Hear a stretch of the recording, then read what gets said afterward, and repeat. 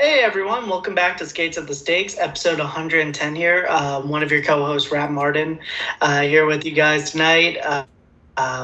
So we are going to do tonight, we're going to talk about the retirement of Patrice Bergeron and if that has any implications on a potential Jean-Gabriel Pageau trade for the New York Islanders, as well as we're going to do some projections for the forwards on the Islanders. So we're going to give a basic goals and points total for all of our forwards or projected forwards at this point of the offseason. We all think the roster is pretty much locked in, give or take. And then we're going to go over a kind of tier list system. So we're going to do our first Tiers Tuesday, we could call it, on the podcast tonight. And we're going to basically rank every team in the NHL coming into the season as contenders, dreamers, pretenders, and tankers. So the contenders will be the teams with a real shot at the Stanley Cup, dreamers for a team with an outside shot, pretenders for teams with no shot at the cup, and then the tankers are the teams in the race to reach the bottom. But without further ado, I'll kick it over to our host, AJ. How's it going tonight, pal? Hey guys, what is up? Yeah, I'm glad to be recording once again. I know we're starting to get to the dog days of summer. We're gonna cook up some fun topics, like Ryan said, so I'm excited. I think the Pageau rumors have been interesting to say the least. I'm not in love with them, but we'll get into it. I'll kick it off to Jake. Jake, how are you doing on this fine Tuesday night? What's up, AJ? What's up, Brian? I'm doing good. Welcome to episode 110. We got a bit of a fun one. Different concept than the draft we did last week. Hope you guys enjoyed that, and we'll get into it. Yeah, we'll probably run another draft next episode. We don't want to do it every episode because you can only do so many drafts, obviously, with us doing larger periods of time. So I think we'll do it maybe every other episode if that's okay with you guys. Yeah, congratulations to AJ who won our last draft. The fans are loving his drafting strategy. It's up to me and Jake to pick up as we go through the 70s, 80s, and 90s and early aughts in the next couple episodes. But shout out to AJ for another draft win. Me and Jake will recollect ourselves and come back at it next time. I just want to pull off winning every single one. Call me better than Al Arbour. Sure won't. But anyway, so Patrice Bergeron retired from the NHL today. So this was kind of a long time coming thing with Bergeron. I think, you could go up to any hockey fan and he's going to be one of their favorite players. I think, unless you're from Montreal or, a place that doesn't really favor the Bruins or you maybe talk to a Rangers fan who only follows New York Ranger hockey. But most people love Patrice Bergeron. He's always been one of my favorite players, and he hangs up the skates tonight or today, I guess. Made his official announcement. Really loved Bergeron throughout his time, but it leaves the Boston Bruins with a position that kind of affects the New York Islanders. AJ, do you want to get into how Patrice Bergeron's retirement affects the Isles? Before we get into that, I would like to mention, did any of you guys see Mark Madden's tweet about Bergeron retiring? No, I didn't. I saw a mention of it. What was Mark Madden saying? I saw R-Ray told him to shut up, but I didn't see the tweet. So basically, Mark Madden's a very well-known radio host, if you want to call him that, in Pittsburgh. A lot of people hate him because he just has these really bad takes and he just hates everything. He's a miserable prick, miserable human being. But he basically called Patrice Bergeron a dollar store Ron Francis. And you don't say that the day someone retires. But was Patrice Bergeron better than Ron Francis? No. No, was he wrong? It's just a weird way to compare Ron Francis and Patrice Bergeron. I didn't watch Ron Francis, obviously, but just on the day that Bergeron retires, that tweet was not necessary. But then he also doubled down on his tweet saying that if you put the Penguins' 4 best centers in history, that Bergeron would be a healthy scratch, and that's true.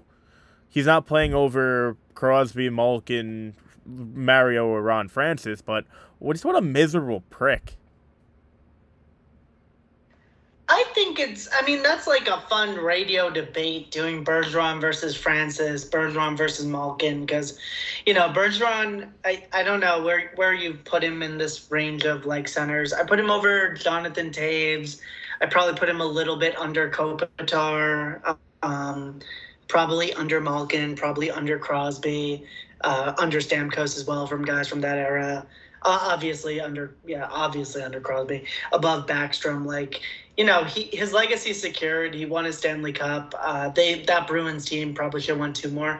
I thought about tweeting today, like, man, that Bruins team really underachieved because, every single year they were top three team in the East and they only won one cup out of the whole thing. But really, some of those, like the Chicago Cup and then the St. Louis Cups, those were 50-50 things. Like, there's a alternate timeline out there where Patrice Bergeron wins three cups, as a captain of an original six team. So props to Bergeron, but I would say Ron Francis is probably a little better, but also the goal environment was a little different, so it's hard to say. Yeah, the Francis one I really can't get into. I never watched the guy play. I definitely don't, in the nicest way possible, I don't think he's on the same level as Evgeny Malkin. Recently, I even saw the Malkin versus Patrick Kane debates. I think Malkin's better than Kane. And I never really thought it was close. I was like, oh, Patrick Kane's a lot better. Looking at Malkin's stats, they're insane. They're a lot better than I expected. I know he's been one of the best centers we've seen, and he's obviously being overshadowed by Crosby. But his stats are so good. He was such a great player. It's probably just partially that the Islanders also have owned the Pittsburgh Penguins as of late, too. So every time we played Evgeny Malkin, we didn't really get to see the true Evgeny Malkin that the league has seen the last 12-plus years. We always see a guy that would get pissed off and rattled by Leo Komarov.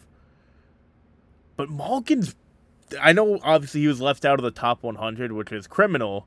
But he really, really, really is such an underrated and incredible player all time. Yeah, Gino's up there. I mean, like, I'm an Islanders fan, so I'm not rooting for the Penguins or anything. But Kopitar and Gino are two very undersung centers from that era, even though they both have multiple cups, which is crazy. But, they get overshadowed by some of their Canadian teammates as they are kind of like the Russian players. I've always really liked Malkin. If he wasn't a Penguin, I would love the guy. I probably would have bought a jersey by now, but I hate the Penguins, so it's the duality there. Crosby's always been the crybaby, while Malkin, when Crosby's out, he was getting shit done.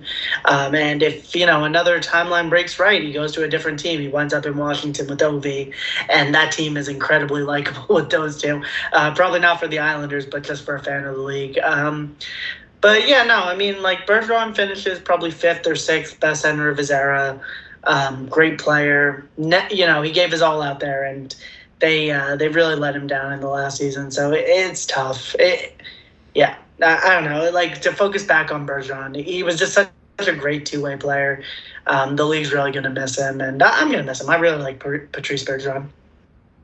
Yeah, over the last few years, I started really enjoying Patrice Bergeron more, knowing that this day would eventually come, and it's going to be sad because he's going to be out of the league now. Kopitar's going to be out of the league now, like you were saying, soon. All these guys we grew up watching, they're going to slowly start to retire, and I know the new faces are coming in, like Zegras and Jack Hughes, but will we see other I know I'm not saying they're great two-way forwards in Trevor Zegras. I know Hughes is, but will we start seeing this next generation of these insane two-way forwards? Maybe not to this level. I know Barkov's already up there. Nico Hischier's up there. We'll see. I mean, I think there's definitely some good candidates for the next Selke two-way forward, best two-way forward debate. It'll be definitely interesting to see who rises to the top now that these guys are starting to pass their, I guess, peak, their prime in their career. It's also going to be interesting seeing who's the one that lasts the longest. Is it going to be Crosby? Is it going to be Stamkos? We're losing recipes here. The guys are dwindling every year, so it's going to be interesting who's the last one that we have to say goodbye to, because that was the late 2000s to early 2010s. They produced some great centers, and we're lucky that we appreciated most of them. I know there's a certain 91 that falls in that group that we could evaluate separately.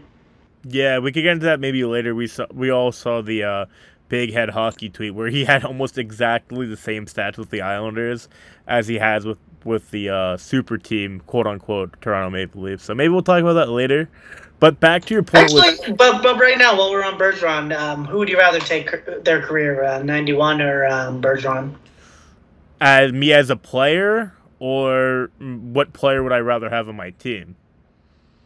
Uh, that's a good framing of it. I guess like my thinking here is you take 91 as like a hockey player, but you take Bergeron's career. But it's close. I don't. It's close. Tavares is obviously the higher offensive talent, but Bergeron was no slouch in his career. Great, he put up points. He put up over 1,000 points in 1,200 games or something like that, and he was debatably, if not one of the top five best two-way centers of all time. Everyone's gonna always look at him as one of the best two-way forwards of all time. So you probably got to still go Bergeron, even though Tavares will have better stats. Tavares' two-way game wasn't incredible. It wasn't terrible. It wasn't Selke level like Bergeron is every year. He wasn't winning faceoffs as much as Bergeron does every year. Everything that Bergeron does is out of this world good, outside of maybe being an elite scorer, which he doesn't have to be because he makes up for that with his outstanding defense, his outstanding faceoffs, his outstanding leadership in the locker room. So I think I would honestly go Bergeron, and I'm not even trying to be salty here because I'm starting to appreciate the old '91 days, watching older Islander recap videos. It's like, damn, like this guy really screwed everything he had with us. Yeah, I mean, like I think that's a fair argument. Obviously, banners fly forever. You take Bergeron's career as a player. I mean, Patrice, like he was the center. Like if you want a center on a hockey team, you imagine Patrice Bergeron. I know Tavares gives you more scoring, but just for two-way game, you take Bergeron, one of the greats, and I think Boston sports legend retires today. But you kind of start looking at that Bruins depth chart, man. And if David Krejci doesn't come back, which I can pretty much 95% guarantee you he's not, it goes, what's his name? It goes Pavel Zacha. It goes Charlie Coyle. It goes Trent Frederick. This is a team that's given up all their draft capital. They have no first-round picks for the next 2 years. So they're in a position where they want to contend. So the Boston Bruins are going to need, probably some life at that center position.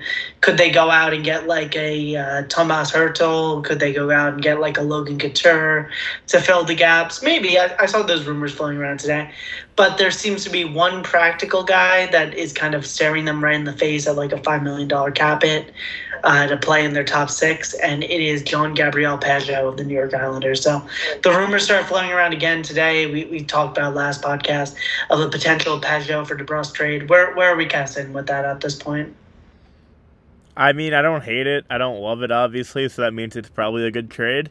He's a very good forward. I think if we give him more time on ice, which we mentioned last time, this year he had a career high with time on ice, and he also did play with next to a lot of really good hockey players in Pasta, Marchand, Bergeron, obviously, Krejci. I'm not sure what line he was on, but either way, he was still seeing power play time, I'd assume, and he was still producing at a level we haven't seen before in his career. I know he had one really good year before this, but not at this level.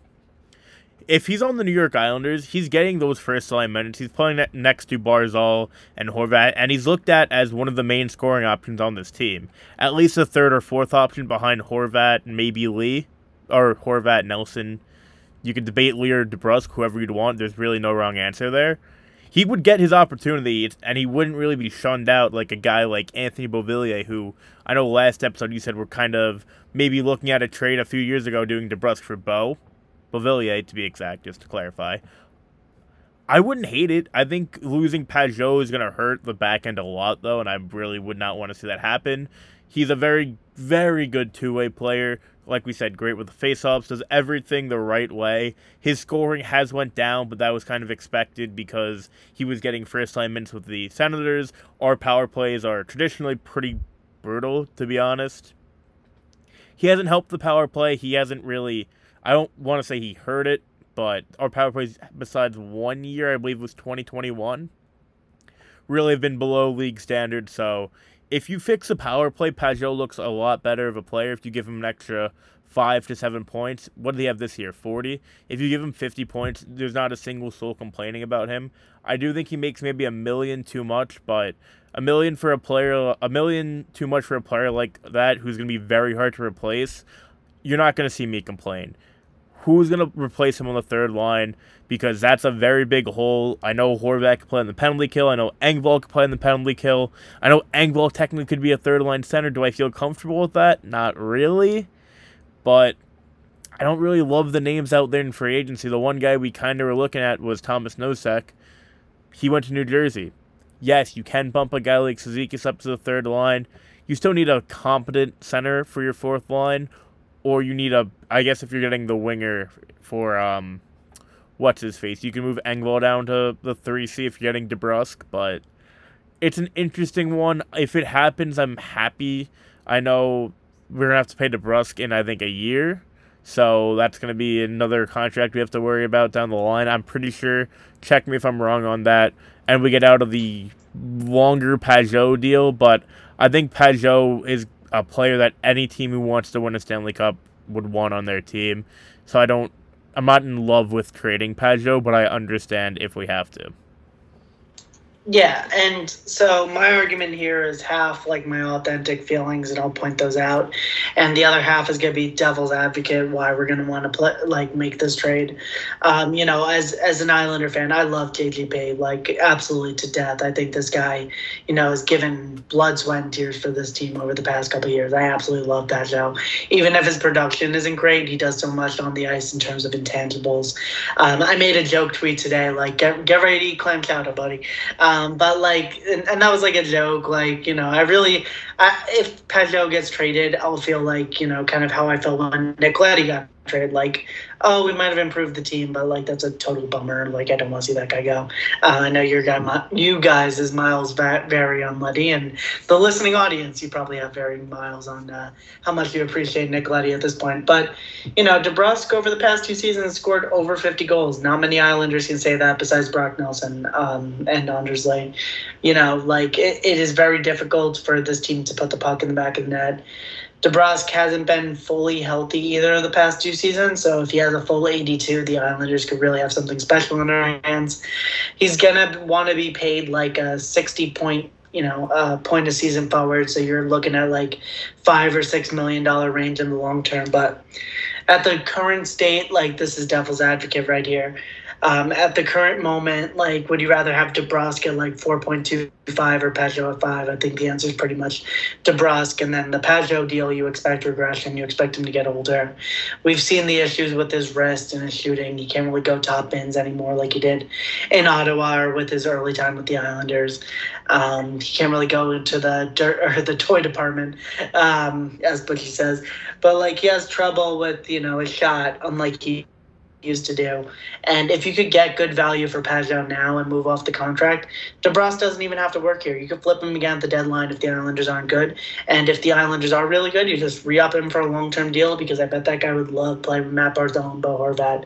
He was never loved by the Boston fans, but I could promise him if he wants to be here on Long Island, the fans are going to love him. So I'm down to do the trade if it's out there. If it's not out there, the Bruins, good luck to you with Zacha, Coyle, and Frederick, and I guess Lysell down the middle. But that shit might really stink. So we'll see how that goes. Yeah, I think they have Morgan Geeky as well. I saw that in some depth charts. I'm not openly looking to trade JGP, because we've talked about this various times, how important he is to the Islanders. But at the same token, if you're trading him, you're acquiring a multi-year 25-goal scorer. They'll definitely help the first line a lot more. I don't want to do it more than I do want to do it, just because of how important he is. And I don't think there's a solution out there for third-line center that I'm on board with. So I know why, people are talking about it. Obviously, the Bruins have glaring holes in center, and they want that filled. And it was a rumor a few weeks ago or last week, whenever it was. But we'll see what happens. I don't think it happens. I think Lou kind of recognizes how important JGP is, and I understand you have to trade him to get the burn kit. But that kind of saga's over now. I know it's a contract not everyone loves, but I think for now he's here to stay. But I know nothing about that, so I guess we'll see what happens. I don't know about Lou definitely wanting to keep him. I think he would obviously be more than okay to keep him. I don't know, with his name floating out there, it's a little bit weary. I know Wallstrom's name now is also floated out there from Elliot Friedman, so both main rumors have come from Elliot, from possibly Wallstrom wanting out, and then possibly Pajot to Carolina way back in February. It's been weird. His name's been floating out there a lot, maybe just because of Elliot saying that.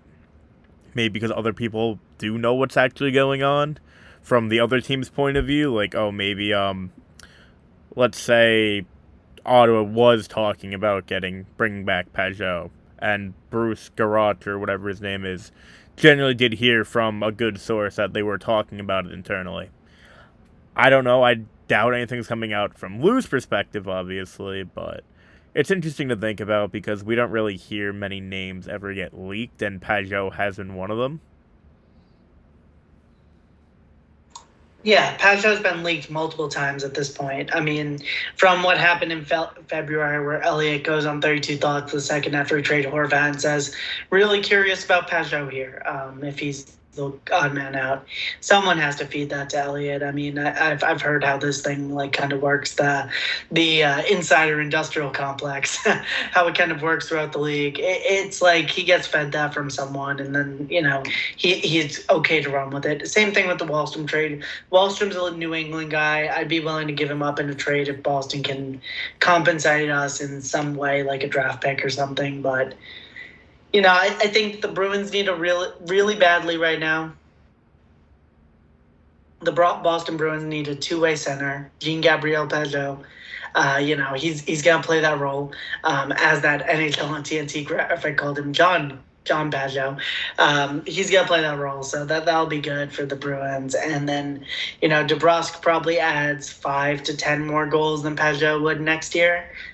Which the Islanders are going to need for a team that's going to struggle for offense and have a really good defense.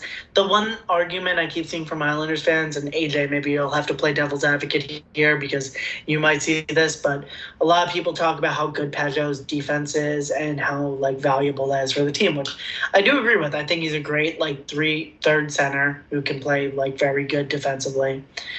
But when you're paying Ilya Sorokin $8 million, do you really expect that to be carrying too much weight at third line center? Is the third line center going to be the backbone of your defense? No, it's going to be the defenseman in front of Sorokin. It's going to be Sorokin himself to stop the puck in the net. He's the third line of defense at this point, the third line center or the first line penalty killer. So I'm not expecting too much of Pajot if our goalie's making that much to keep the puck out of the net, and I think he becomes an extendable piece in terms of our defensive structure. I mean, I don't really want to find out personally, because you go into that playoff series, if your team doesn't have that energy that Pajot does still bring, and you guys aren't winning faceoffs, and you're not looking great, and Sorokin's getting left out to dry, I don't want to be saying shouldn't have got rid of Pajot. It depends. Obviously, if you're getting a really good goal scorer in DeBrusk, you have to give to get. It's that kind of league. You can't just we're not the New York Rangers. We don't get guys crying to come to the New York Islanders here, unfortunately, or else we'd be a super team by now.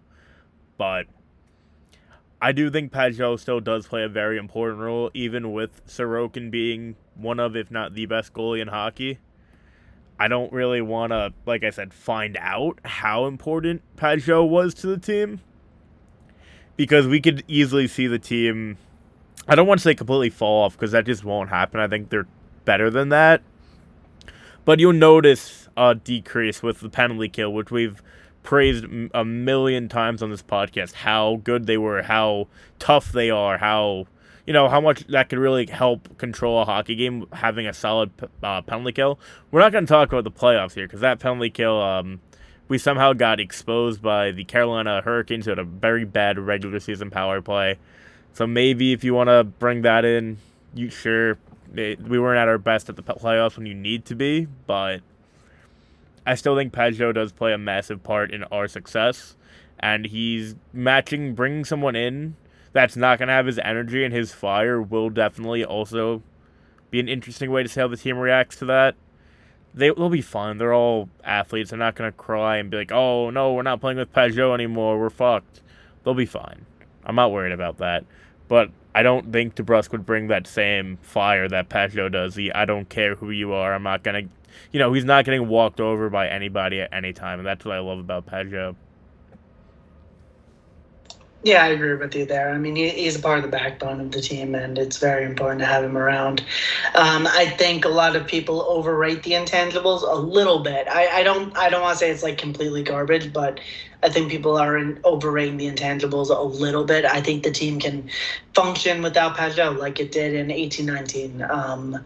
But the little fella himself, the little man that could, he brings so much to the team. I absolutely love Pager, and I'd like to keep him around for a long time. But I just know, like, after this year, that contract might not be as movable as it is right now. And if you can get, like, an elite goal scorer, but like 30 goals is probably, not elite, but high rank goal scorer for a guy like Pajot. I think you got to do that. Yeah. Am I gonna be honest here and say that I would be a little bit worried if we got DeBrusque that his game might fall off a bit because we've seen that with everyone we've acquired so far? Yeah, I'm not gonna lie, I would be a little bit concerned until everything actually happened. Outside of Engvall, pretty much every guy we traded for has taken a step back, which maybe you want to blame that on Lou, maybe you want to blame that on the Barry Trotz system, Trotz/Lane systems. Whoever you want to blame it on, it's just the reality we've seen so far. Outside of Engvall, who's been incredible and took a step up with the more playing time we've given him, I am a little bit concerned that DeBrusque will take a step back without playing with these high-level elite players. But that being said, if you put him next to Barzal and Horvat, is it that much of a... It's a step down, for sure, but I still think Barzal is one of the best playmakers in hockey, so, I mean, it should be fine as long as DeBrusque's able to, get some chemistry and play well alongside them. Horvat and Barzal picked up chemistry pretty quick before Barzal's injury, so if you're going to make a move, you should probably make it now so everyone can get settled in, adjusted, and there's no excuses about guys not having time to find chemistry or get ready to, know each other better on and off the ice.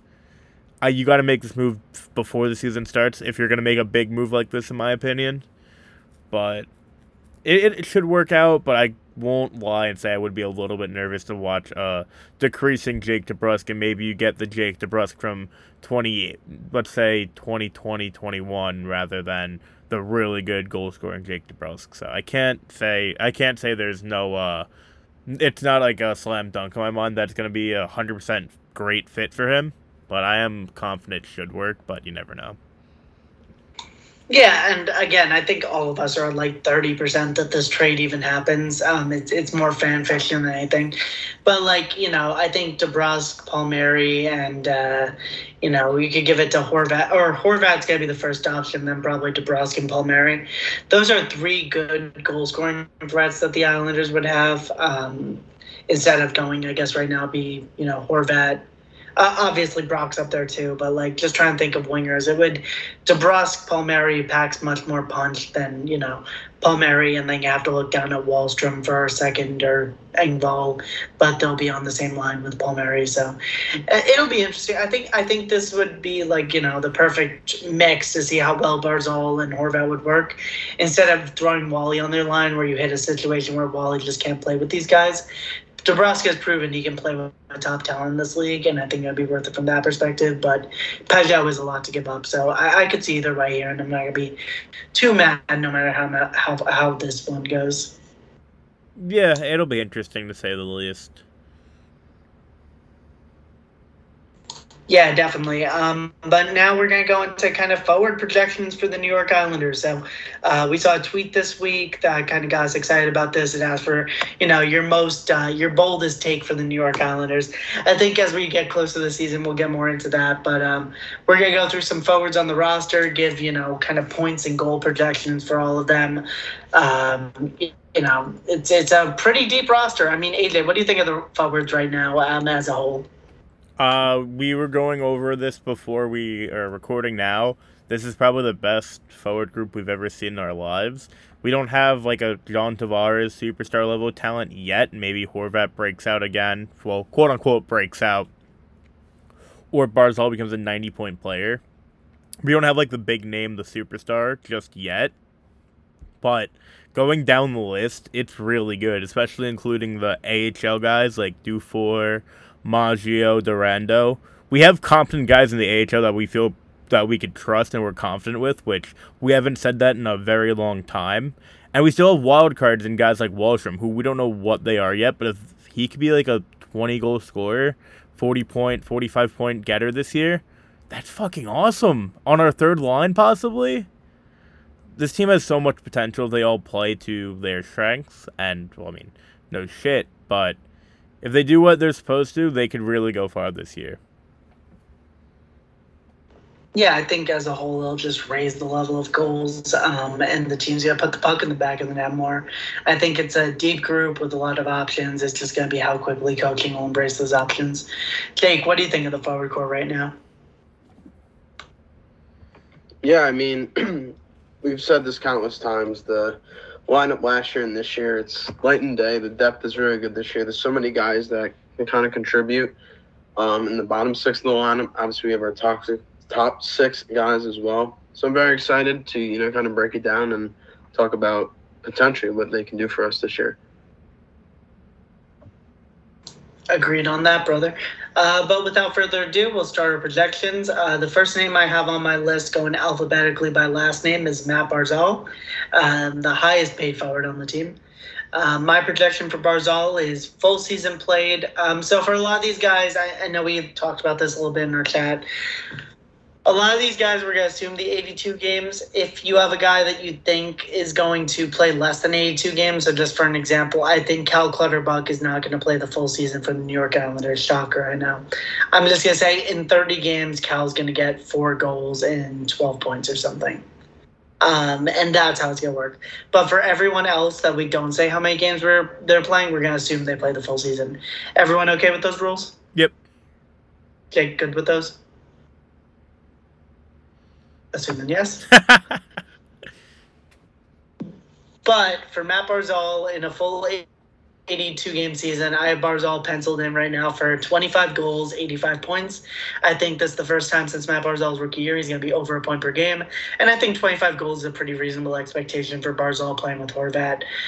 We saw that 2-on-1 in the playoffs. He has that goal scorer's touch. He just needs a center on his line. In this case, I was thinking Matt Barzal needs wingers, but he has a center on his line that's going to open his game up a bit. So I have Barzal down for 25 goals, 85 points. AJ, what do you have Barzal down for? I really want that to happen. I think he can definitely get 90, but I think I'm going to keep this as maybe, I don't want to be a doomer here, but as maybe realistic as I think it could probably be. I'm going to put him at 22 goals, 52 assists for 74 points. I think we'll see certainly a tick if he plays all 82 games. I don't know what his point per game percentage would have been his total points if he played the entire year. I know they have those stats. Maybe I'll do that when Jake's talking. But I don't know what he would have, quote-unquote, finished with if he played a full 82 this year. So I think giving him 74 points is fair. I think he could easily get 80 or even 90 next to Bo Horvat if all goes well. But I think for now I'll do 22, what did I say? 22 goals, 52 assists, 74 points in total for Barzy. Yeah, I also did 22, which would be tying his career high from his rookie season. I have him down for 55 assists, so that would be 77 points. I think 80 could be attainable as well, but 77 points, I'll take that from Matt Barzal. I would obviously be more than welcome for him to get 80 or 90, but I think that's completely fair. Before he got hurt, he had 51 and 58. Now I'll have a full season of Bo Horvat and maybe Jake DeBrusk. So I think 77 points is pretty fair, and maybe he'll get 80. So before he got his points per game was 0.879 points per game, which is really, really good. Maybe we're underrating him a little bit here by my standards, at least saying he's only 74 points, which isn't bad. But with the 74 points, it would be 74 divided by 82. He would still have a 0.5 increase at 0.90 or a 0.3 increase. I forgot what I already said. So it still would be an increase on last year, but not as massive as it could be. I think he could definitely get over point per game this year. It just all depends how the power play works out. Yeah, I can't believe I'm the highest on Barzal right now, but I think, if you look, there's been multiple articles written by like Corey Schneider and other people I respect within the analytics community. Matt Barzal has been prone for a breakout for like 4 years now. He just hasn't done it because of the offensive environment. I think Bo Horvat's going to give him that offensive environment. So I think 25 goals and then like 60 assists isn't off the table for Barzal. Also, if he has a functional power play. I think that would very much help him. But that's surprising that I'm the highest on Barzal. But here we're going to go into Casey Cizikas as the second name on my list by last name. Full season for Cizikas, I'm projecting here. I have him at 15 goals, 35 points. I think he has a bit of a resurgence here as a fourth line that I project to get a little younger. But Jake, what do you have Cizikas penciled in at?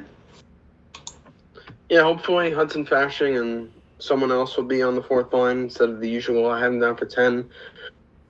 10 goals, 18 assists, which would round out to 28 points. I think if he gets 28 to 30, that's completely fair. Obviously, if he's the third line center, which we'll see if that happens, he'll probably get a bump in points there. But I think he has another good year. I'm very similar with Jake as well. I have 12 goals, 17 assists for 29 points. Pretty good. Not too much to say on Ziegler. I think most of us expect him to play. Next up, Cal Clutterbuck.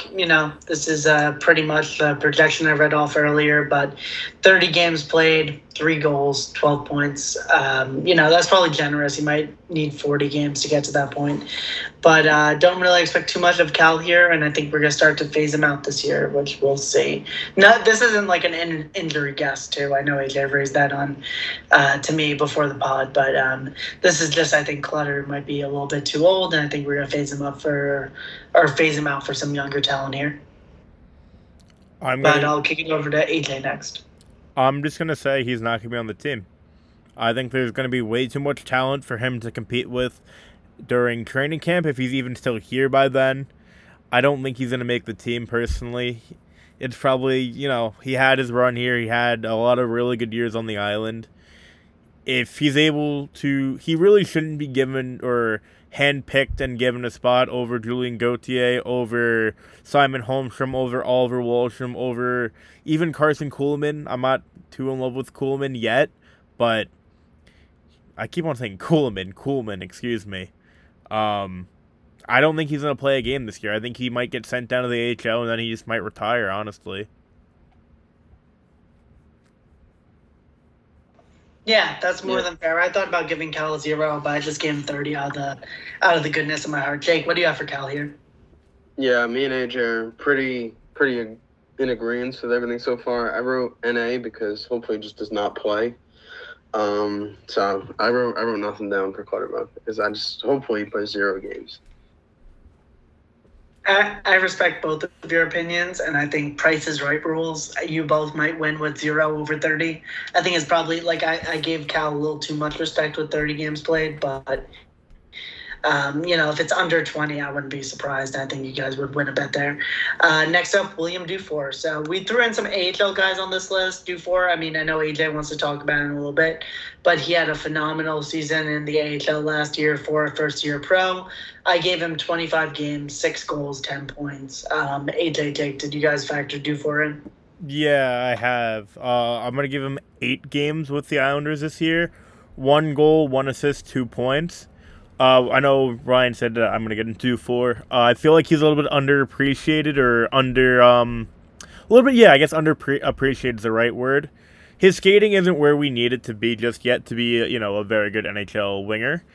But this dude absolutely killed his first professional year with the Bridgeport Islanders.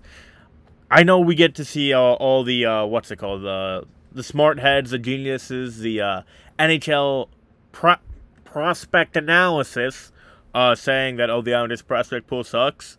If you want to say that William Dufour is not a great player because of his skating, that's fine. But I'm just going to look at his stats and be very happy out of what we've seen out of, how old is he?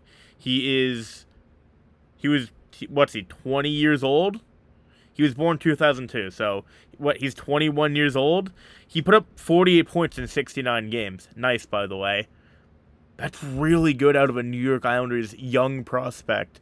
We saw Andy Andreoff literally, didn't he lead the league in goal scoring this year? I know he's not a prospect, but seeing Dufour put up 21 goals, 27 assists for 48 points, his first professional year, that's awesome. That's really sick, and I don't feel enough people are really appreciating how good of a stat line that is for a fifth round pick. We're lucky. Let's just hope this kid continues to grow because he could be a very nice piece going forward. And I hope he is because I really do like Dufour. Yeah, there's a stupid argument that goes around by people who don't know what they're talking about a heavy shot. Give me a heavy shot if it's going in the back of the net. I do not care how quickly he moves the puck. But Jake, what do you have for Dufour in your notes? I agree. Sorry, my mic wasn't working. Like I just said, very encouraging year. No matter how you want to put it, first pro season to put up the stats he put up. Very good sign for a fifth-round pick. I think he'll stay down there. Can't hurt him another year down the AHL. If there's a lot of injuries, he'll probably be called up, play around 8 to 10 games. I'll have him for 2 goals, 1 assist. Sounds good. Next up, Arnaud Durando. I love this guy's game last year. I have him down for 10 games, 2 goals, 6 points. I'm just high on the kid. I think he's very good. I know he's reaching like 23, 24 at this point, but I like Durando. Jake, what do you think of Duran at this point? Yeah, obviously a guy who's been in Bridgeport for the past couple of years. Never really saw him play. Obviously got called up because of injuries last year, and really liked what I saw in the limited, games he got. I really like his game at the least. That's what he can bring. Obviously got no points in those games, but really like what he brought, and if they call him up, he'll play similar to that. That's what we need. I do think there's wingers above him on the depth chart now. But again, injuries happen. Like there could be a month where a lot of guys get hurt and they'll have to come up again. So similar to Dufour, probably around 5 to 8 games. I'll have 5 games, 1 assist. All right, I'll take over here, and I'm going to go off a little bit maybe off the rails here. I'm going to put him down for 22 games with the New York Islanders this season. 2 goals, 4 assists for 6 points. Right now, Durando's probably the first guy to get called up, maybe Carson Kuhlman, if he starts with the Bridgeport Islanders. If he doesn't, though, Durando's the first guy to get called up. I also think Durando could fight for that spot, that last NHL roster spot there, and possibly even win it.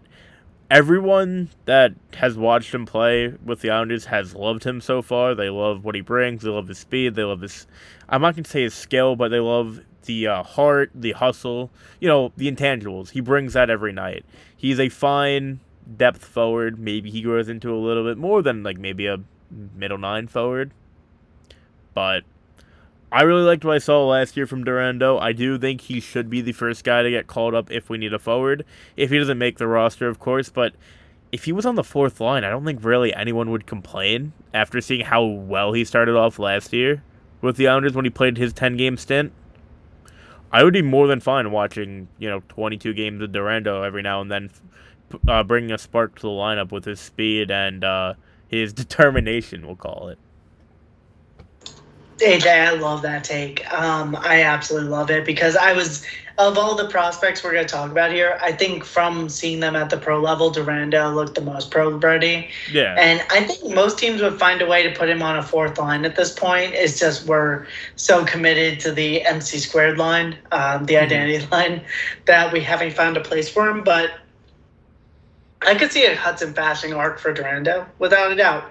I could totally see that. Probably not as beloved as Fash because, for his own reasons. But I could totally see him fitting in on the roster and fighting really hard at camp. So I love that take that he plays over 20 games this year. But next up, Pierre, do you want to come out here? Pierre Engvall. This has been divisive. I think the Islanders signed that contract expecting a big leap. I have him down here for 22 goals. His career high was last year at 17. I think he finds another level playing the whole season at top 6. And I have him down for 55 points. I'll kick it to AJ here first. What do you have for Pierre? I'm going to give him 18 goals, 30 assists for 48 points. If he gets anywhere near 50, it's an incredible contract. It's an incredible deal.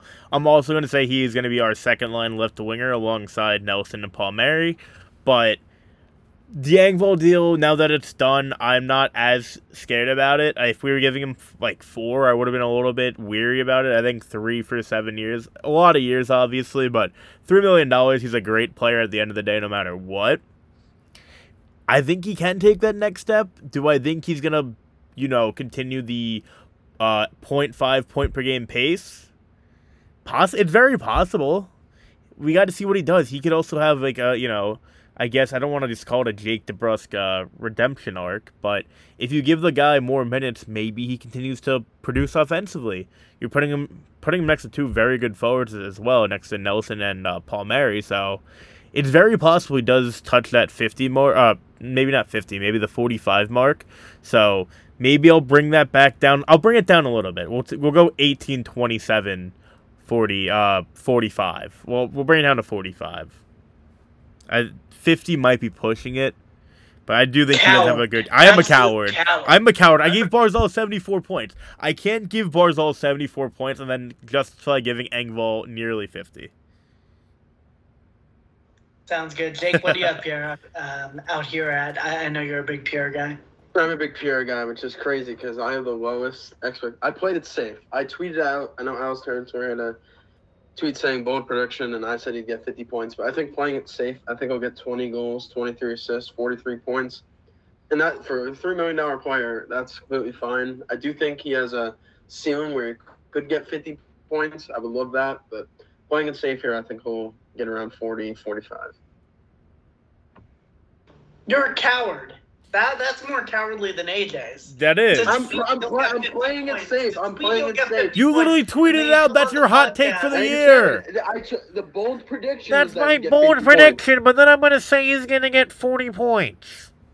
43. 43 points. It's not even like it rounds up to 50. It rounds down. Like, it's not even close to 50. Playing it safe. My bold take, but now I'm going to play it safe. Fine. He's getting 70 points next year. Are you happy? Yeah, I am. Yes. Right, I almost put that. 70, I think he's going to be closer to 60 than 40, if that's fair. I didn't want to aim too high because I thought I would be ratio on the podcast, so I played it safe. You're getting a ratio now. There's no ratio. I know. My expectation, like, I will take the heat for that. I will change it to 70 points. He's getting 70. All right. I mean, it's basically me. My math behind this was taking what Engvall did here and then projecting what he did in Toronto on top of that, but like replacing Beauvillier in our top 6 who sucked and Josh Bailey in our top 6 who sucked. And I think he can do a lot better than both of them. So that's my point on Engvall being a 50-point scorer. I respect AJ's take there. I do not respect your take there, Jake. I think that stinks. Next up is Hudson Fasching. I have him at playing the full 82. He probably won't play the full 82 with a little bit of regression factored in here. But I have him at 12 goals and 30 points. I'll give it to AJ first here. I'll give him 75 games. Maybe he sits now and then, maybe for like a guy like Durando when we need a spark. I'll give him 9 goals. I'll give him 13 assists. What's that? 22 points? Maybe that's a bit mean. Maybe that's a bit mean. We'll do 22 points. I'm going to give him 14 goals, 11 assists, 25 points, which I think is completely fair. If you play him at least 90% of the season next to Zizekas, I think that's completely attainable. Yeah, I mean, he had 20 points in basically 50 games. He had 19 and 49. So my math here was just like taking, 20 and 50, add another 30. He's going to wind up with around 30 points. But I could see it either way. I mean, last year he was so magical. We love Hudson Fasching, don't we, folks? But next up, Julien Gauthier. I have him down here in my notes for 60 games played, 12 goals, 35 points. What do you have in that, AJ? I have him at 40 games played just for now. I really want to see how that the training camp works. I'll give him 7 goals, and then I'll give him, I guess, 6 assists. Because if you give him too many points in a 40-game span, then he should probably play more. So I'll be kind of low end on him because we still don't know what he is.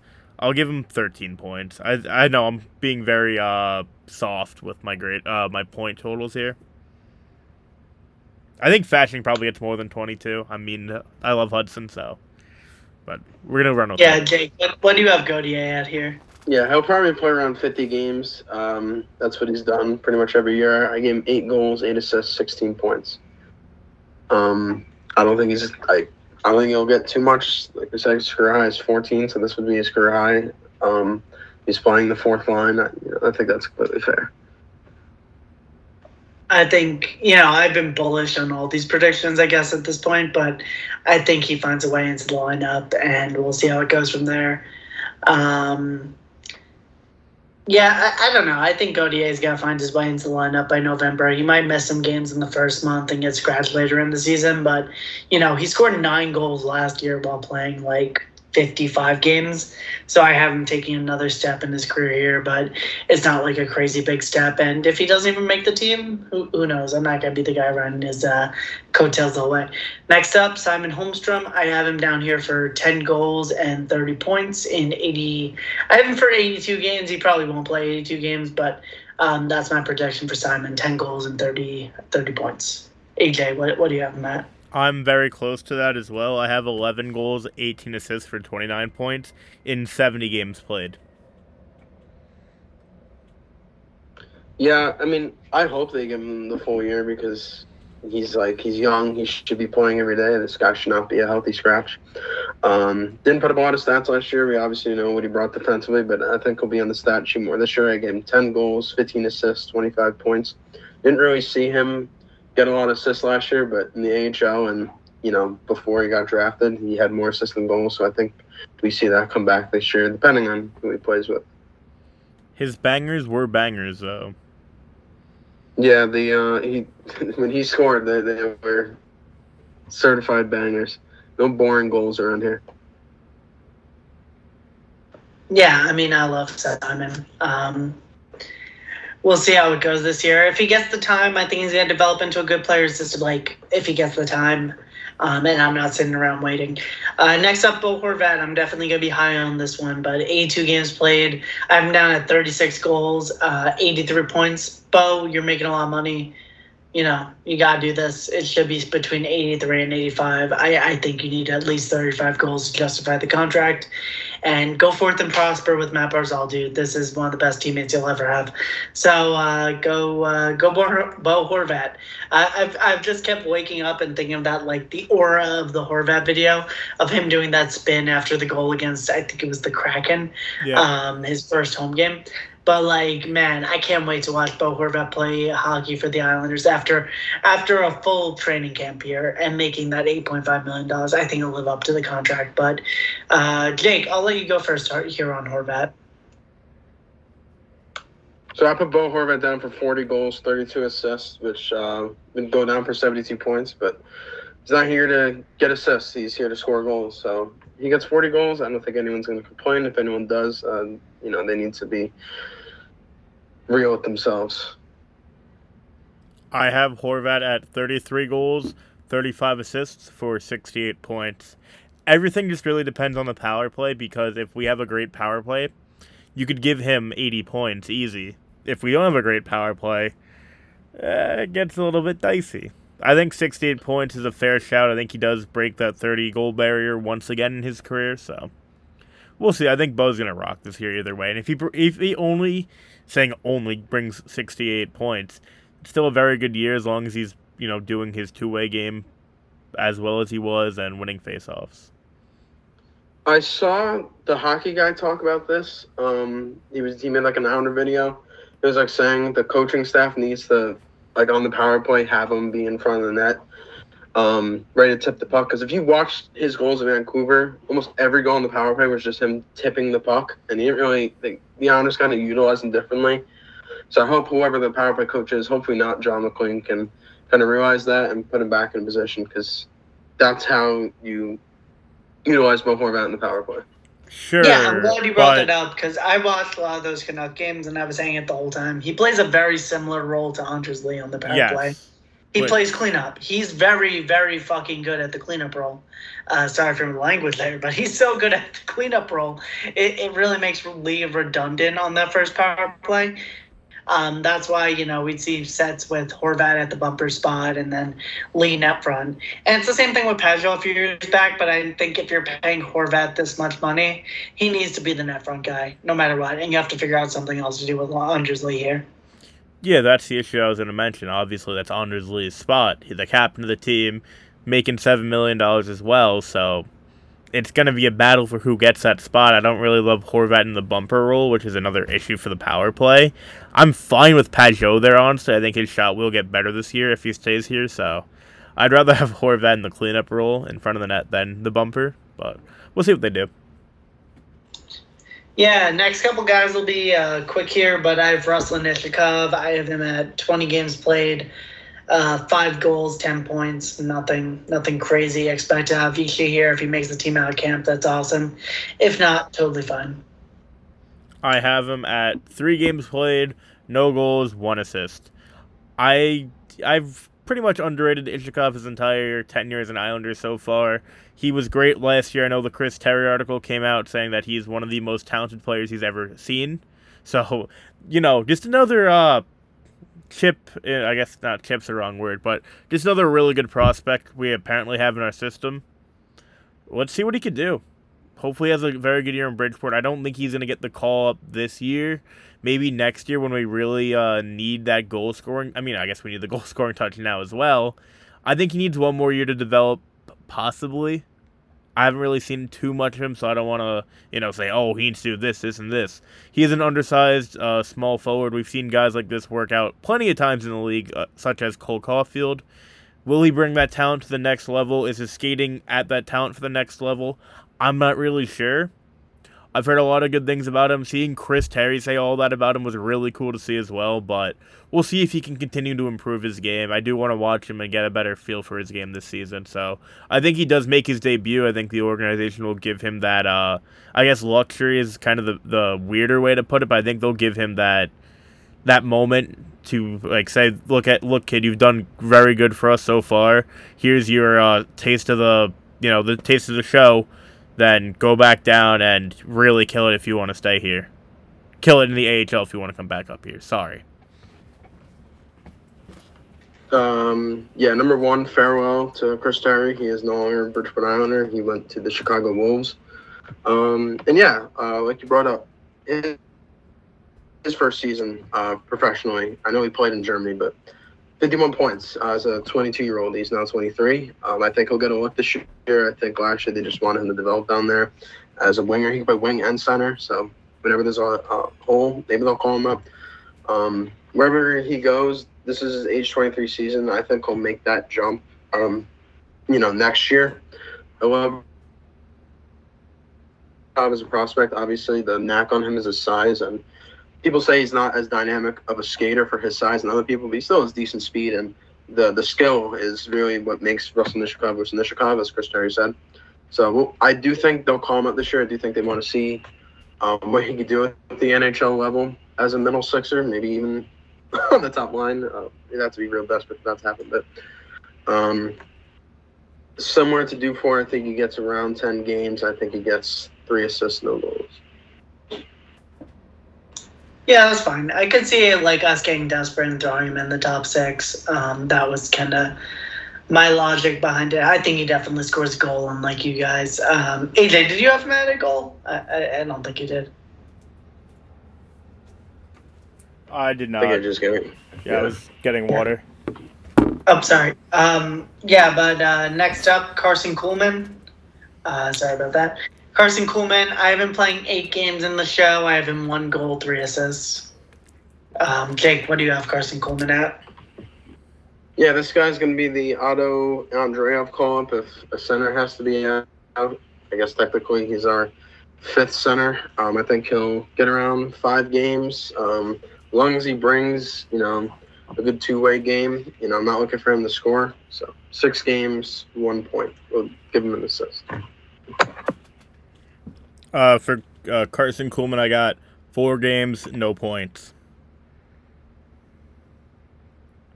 I know AJ's lower on Coolman as I am. I think he's gonna fit in at some point. Just younger legs doing the same shit the fourth line can do, but much worse. So we'll see how it goes. Wait, Next before up, we move on to that point, I just think like Durando's gonna take that spot from him and battle harder. I guess we could say. I think Durando will beat him out. yeah, we could do that. I mean, I agree with that. I mean, it's not a bad point. I just say like there's got to be some games where normally you go to Ross on your fourth line, and instead you're going to go to Carson Coleman because he's he's just kind of like a guy who's played on NHL fourth lines, and he's pretty scrappy. So I'm fine with Coleman in that role. Next up, a man whose role is becoming smaller and smaller with this team every year, it seems. Anders Lee, 82 games I have him at. I have him at 30 goals again. I'm going to be high on Lee, bullish. And I'm going to say 62 points. This might be the highest projection. And I apologize if I'm the one pushing Anders Lee propaganda, but I'll send it over to the biggest Lee fan on the podcast here. AJ, what do you think Anders Lee's putting up next year? I really don't know, honestly. I honestly could be really good next year. I really want to set Jamie Benn resurgence, but he also never he never won an Art Ross. I know Jamie Benn winning an Art Ross is one of the most embarrassing things in hockey. But I'm gonna give him 26 goals, 25 assists for 41 points. I think that's a little bit bullish. Maybe bullish isn't the right word. Maybe skeptical. I think Lee could put up 50 points again. I think he could put up 32 goals. I'm going to stick with 41 because it's more likely that he digresses and breaks out in that sense. So going off the pattern, yes, I think 41 points is fine. Also getting 26 goals is nothing to be upset about. We'll see where he plays. We'll see what he does because we don't know what role he has yet for this team. I do think Lee will have a successful year for the New York Islanders, and I think I will be hating on him hopefully less this year. He can get anywhere up to 40 or even, we'll say 35. We're going to be really mean here. 35 to 60 points. If he gets over 60 points, I am the happiest person in the world. But we'll go 41 just to be conservative and lenient. Maybe not lenient, conservative. That's a lot lower than he had this year, so I would not. I'm not sure. What did he have this year? I think he had 49, right? He had 49. That's not that much of it. It's 8 less points, obviously, but it's a power forward. These guys, their bodies, the wear and tear on their bodies really do impact their play. And he might have a decrease in ice time. If we have a better power play, though, then you can give him another 7 points. That's for all these guys, I've been giving them lower point totals because I'm not expecting the power play to be fixed. Sorry, I didn't play. I didn't play it safe with Anders Lee. Here's how I looked at it. I was looking at what he did last year. He got 28 goals in an atrocious season in my book. If he hits 30 goals, gets around the same assists, 25, that's 55 points. It's not a. I know he's a year older, he's a power forward, but he had 28 goals and didn't score for the last 2 months. If he does what he did at the beginning of the year, I don't think 30's that bad. Usually, gets what he usually does for assists. 55 seems a lot for Anders Lee, but I just made a mistake here. So I said 26 goals and 25 assists. That's 51 points. There you go. There we go. I knew something was up. Yeah, I was looking at him that looks weird now. Yeah, 51. That's fine. I can still see him getting 40, but yeah, I think he'll get 51. I think he's still a good hockey player. I was just looking at them wait a minute. I hate fact-checking on the podcast. I know Jake said 49. He had 50 points last year. It wasn't really that bad. It was just a terrible March and April that derailed Lee's season, so... Yeah, I still think he takes a step back and puts up 51 in that sense. I think he'll be more consistent. He won't have 3 points in 20 games or whatever, how god-awful he was at the end of that year, I think he'll maybe put, 2 points here, 0-0, 1 point here. 51's a fine point total. Yep, agree with you there. Without further ado, we'll move on to the next guy here, Matt Maggio. I have him getting his cup of coffee. I have him 1 game in the NHL this year, and I'm being generous, but 1 game for Maggio. That's all I have. AJ, what do you have? I have him getting 2 games with 1 assist. Sounds good. And just like clockwork, Jake, what do you have here? I don't think he's going to get a game this year similar to Ishikov last year. I think they should just give him the year of the AHL, but shit happens. A lot of guys can get hurt. He can come up, but I don't think – I think they're just going to keep him in the AHL this year.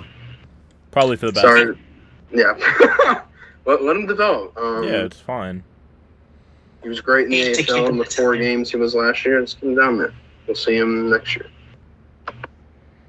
Yeah, I think I think it'll be close to a full season in the AHL, and then for someone gets injured late, we might give up Maggio a game because he'll look close to ready. I think he's gonna dominate the AHL, honestly. But next up, Matt Martin. I have Matt Martin played 45 games. I have Matt 5 goals. Is sentimental. He's my favorite player, and I have Matt 15 points. What do you have, Matt? Jake? 45 too many. No, I'm kidding. I do think he'll obviously play less games. I don't think he should be starting the year. I'm perfectly fine with him kind of being the 13th forward. If he needed be more physical side instead of putting in Ross, put in Matt Martin. I think he'll get around 20 games, and I'll get him for 2 goals, 3 assists. 5 points. Math. I'll go with 30 games played, 3 goals, 4 assists for 7 points. If Martin plays, I'm not upset. I think Martin was very good last year. I think people were saying, he had a career year, which he did at the beginning of the year, but at the end of the year, it was starting to get ugly again, and he really didn't produce, which, 4th line left wing, you're not really looking for 50 points out of him. He's not a first liner, but the goal scoring did come for him, and the point getting really did come from him early on in the year. Did have a very good year. I don't think he should be exiled from the team. I really want him to stay for 1 more year at least. I like him, but I would rather see Fashing play. I'd rather see Durando play. All the kids play. But keep him in the locker room. Yep, that's about right. I'm, either way, it's fine. I love Matt Martin. I'm the Matt Martin fan of the podcast here. I think he still slots in for 50. I think he finds a way into the lineup. We'll see where it goes. But, I'll kick it over to the Brock Nelson fan of the podcast. I have Nelson and he's next, obviously. I have him, Nelson, playing the full season. He's been Mr. Reliable lately. He barely misses games. 35 goals, 75 points. I think he keeps the level he's been at. AJ, what do you have Brock at? You guys are going to laugh, maybe. I think Brock's going to be our highest point getter this year. I have him at 40. I think he cracks 40 goals, 42 assists for 82 points. I don't think he's a better offensive player than Horvat, but would it really shock us if he was a point per game this year? He's only been getting better with age. He's been a fine wine. He's been incredible to watch. My favorite player. If he really did this, I don't think too many people on Long Island would be that, they'd be out of this world happy, but they wouldn't be, shocked if he was a point per game this year. He probably deserves it, too. The way he's been playing, he deserves to be a point per game. Get him a better power play. He's probably a 90-point player for, probably last year. If we have a good power play, he's a 90-point player. That's a really scary thing to think about, Brock Nelson being a 90-point player in the fucking NHL. What did he get last year, 72? Someone help me out here. I'm going to look it up. Because whatever he got last year, you add, if we had a competent power play, you add maybe 75. He had 75. He could literally be a point per game player if we had a competent power play. Oh my god, what timeline are we living in? Brock Nelson could almost be a 90-point player and possibly even be a 90-point player. If you want to add the empty net points from power play goals, we win more games with power play points, and then he gets the empty net points on top of that. He could be a 90-point player. Point per game in the playoffs. Yep. He's fucking awesome. I love Brock Nelson so much. He's our best player. I'm gonna get into mine, and he is my highest point getter as well. I have him getting 40 goals, 38 assists, 78 points. Boards over 77. So Brock Nelson would be the highest point getter. I think 40 goals is something that's going to happen. He's just getting better and better and better. We're seeing it. Huge jump in points last year, and I think that's Brock Nelson we're going to see again. And at the perfection line gels again like they did last year, I think. Then we'll get into Palmieri obviously soon, but sky's the limit for those three players.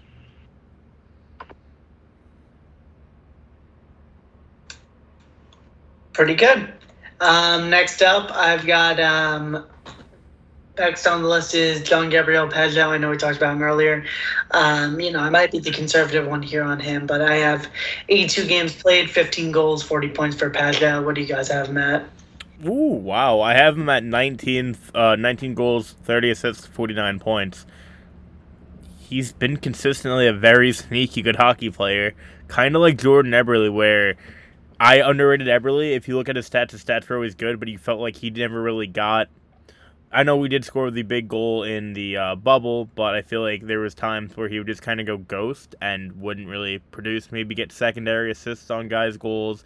Wasn't really dominating and taking over like you'd want to see out of your maybe second best winger or best winger at that time, however you want to look at it. I think Pajot kind of gets the same treatment from other people. He had a very good year. He had put up 40 points last year. I know his shot isn't there anymore, so maybe 19 goals is a bit of a stretch. Maybe we'll take that down to 16 goals. We'll give him 46 points. I think maybe the trade rumors also gives him another chip on his shoulder and makes him play even harder this year. So we'll go 16, 30, 46. You directly copied me. I have 16, 30, 46. Oh man, play the lotto. Fair enough. I think he's takes a better step than last year. I think he got 40 last year, if I'm correct. I think he scores a few more goals, gets a few more assists, helps out in PP2.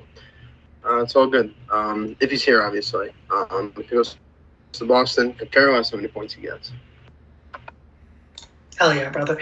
Next up, Kyle Palmieri. I have him at full season played. If he plays a full season, he's getting 25 goals, and I have him at 50 points. Yeah. What do you have him penciled in at, AJ? Go to Jake on this one first. I want to get the numbers correct on this one because I'm a little bit interested in playing around. So, Jake, you kick this one off. Yeah, if he plays a full season, which again is a big if, he's kind of been injured the last few years. I'm not going to blame him for getting hurt last year. Obviously, back-to-back concussions is rough for anyone, but again, this is if he plays around 80 to 82 games. I'm for 27 goals, 29 assists, which would be 56 points. At 20, when he played a full season a few years ago, obviously he was with New Jersey, but he had 25 goals. So we've seen what Kyle Palmieri can do when he's healthy. So it's all about staying healthy. I see a lot of people writing him off, so I think he's in for a big year. So very excited for our Italian boy. Okay, I have it figured out now. 23 goals, 24 assists for 47 points. I think he could probably break that 50 mark. I think he probably should put up more points than Engvall. I love Palmieri. I love what he brings to the team. I love what he brings on the ice. Never really shows any quit. Mean motherfucker out there, excuse my language, but I think he could easily get over, maybe not easily, I think he could probably break the 50-point mark, but I'll be conservative on this one, say 47.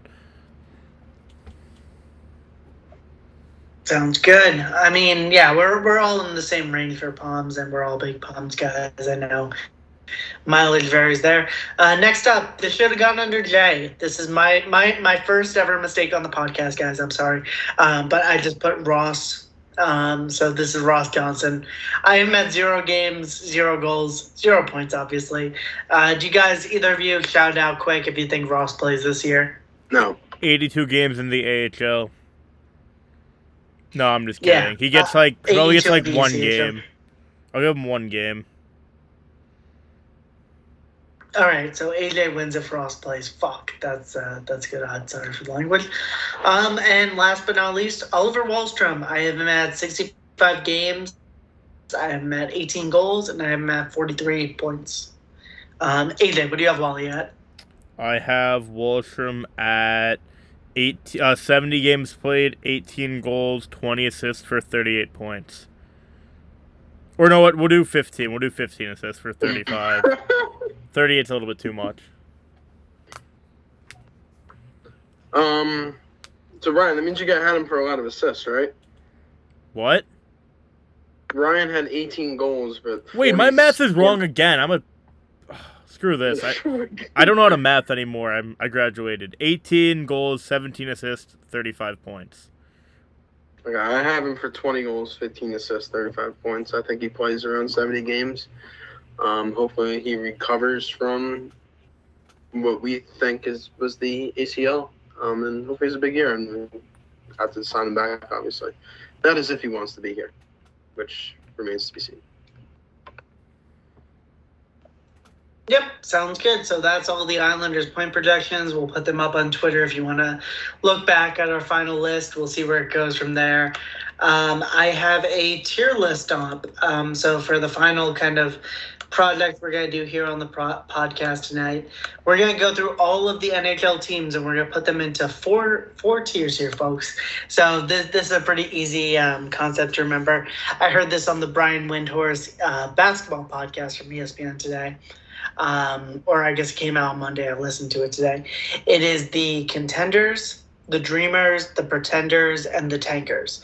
So those are the four teams or tiers for the league. So contenders, we're going to put as teams that have a realistic shot at a Stanley Cup. Dreamers, teams that have an outside shot at the Stanley Cup. Or pretenders as teams that think they have a shot at the cup, but they do not. And then tankers as the teams that are racing at the bottom of the standings. So without further ado, I have the Anaheim Ducks as tankers.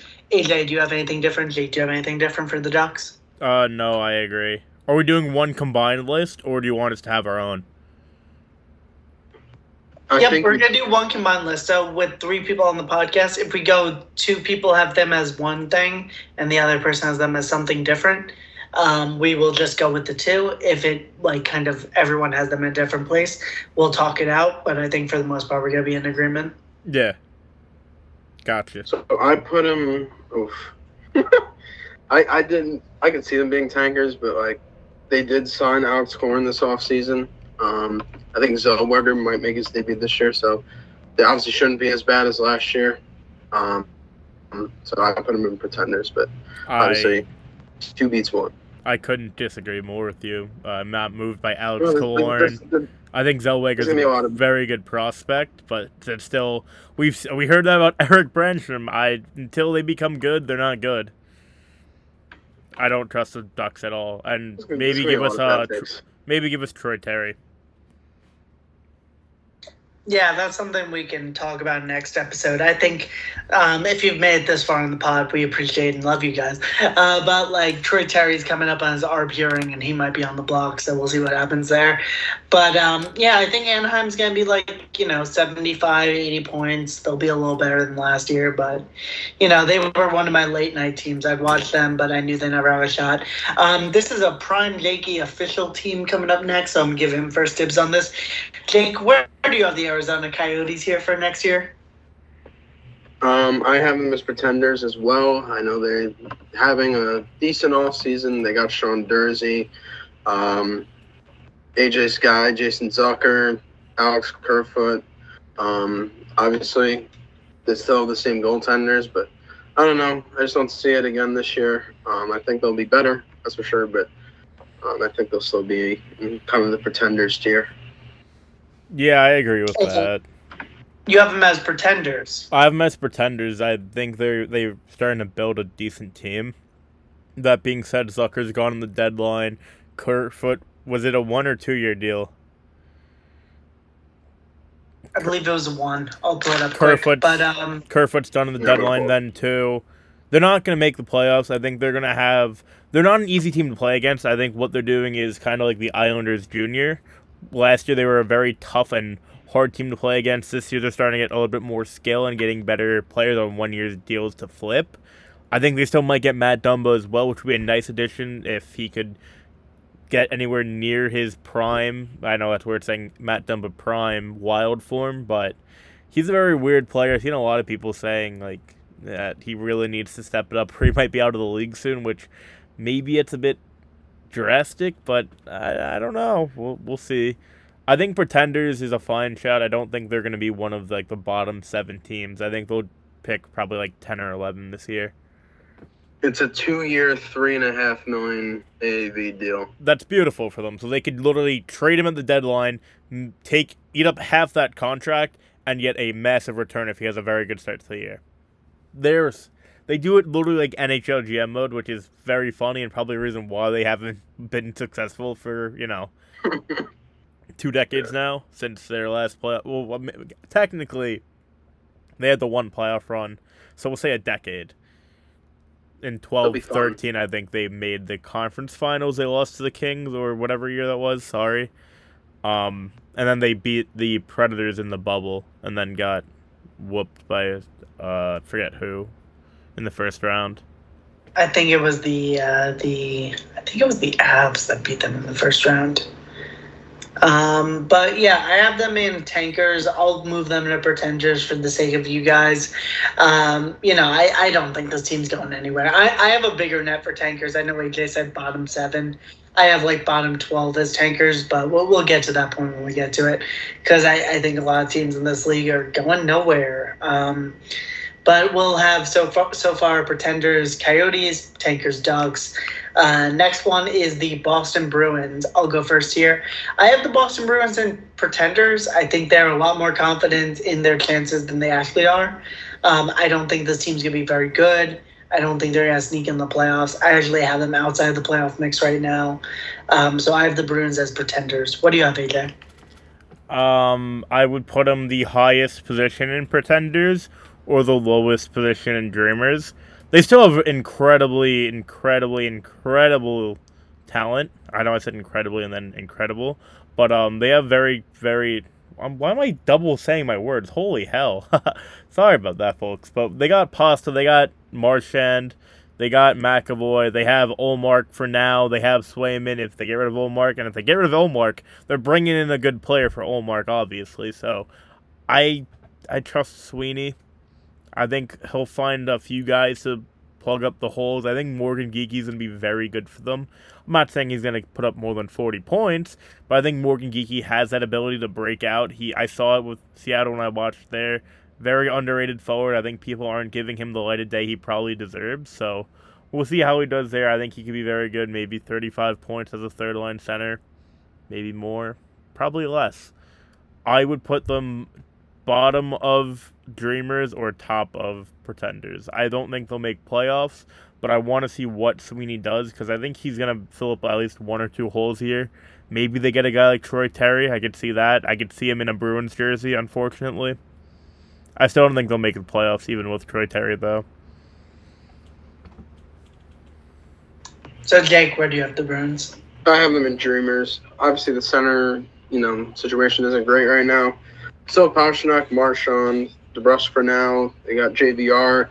I just had Morgan Geeky. They signed Shattenkirk. They got Lucic back. And obviously they still have their goalie tandem. For now, I know there's a lot of rumors centered around Olmark about a month ago, right after he won the Vezina, funny enough. But I don't think they're a lock for the playoffs. Could they make it? If the center play is, decent enough, they can. But I don't know. I think it's a glaring issue. So I don't think they're a lock. But, I don't think they're a pretender by any means because of the other, positions that they do have that they kind of excel at. Yep. Makes sense for me. I think the best place to put them is, as of this moment, I'll have them at the bottom of the Dreamers. Next up will be the Buffalo Sabres. So I'm going to put the Sabres below the Bruins and Dreamers. I think they're going to be in the Dreamers tier. And I just don't think they're, I think they're going to try to make the playoffs this year. And what they do this year is going to tell a lot about this core going forward. But we'll see where it goes from here. Where do you guys have the Sabres right now? I'm going to put them a little bit higher than Boston just because of their team on paper is a lot better, more well-rounded, better built. They don't have the goaltending. I mean, I think Levi could be very good, but once again, young goaltender, we need to see it before we can say it. I would put them in Dreamers because I think they'll have a better season than Boston by like maybe 4 to 6 points. I think they'll be pretty good. Just depends if guys can stay healthy. They have Matty Sava coming up. They have Kulich, who might get a few games. depends who they plug and who they want to place around their team. And the guys they have now are very good. I think Alex Tuck deserves a lot more respect around the league. Yeah, I'm going to put him in Dreamers as well. Got Eric Johnson and Connor Clifton this offseason, so they're trying to get better defensively because that was obviously a huge issue.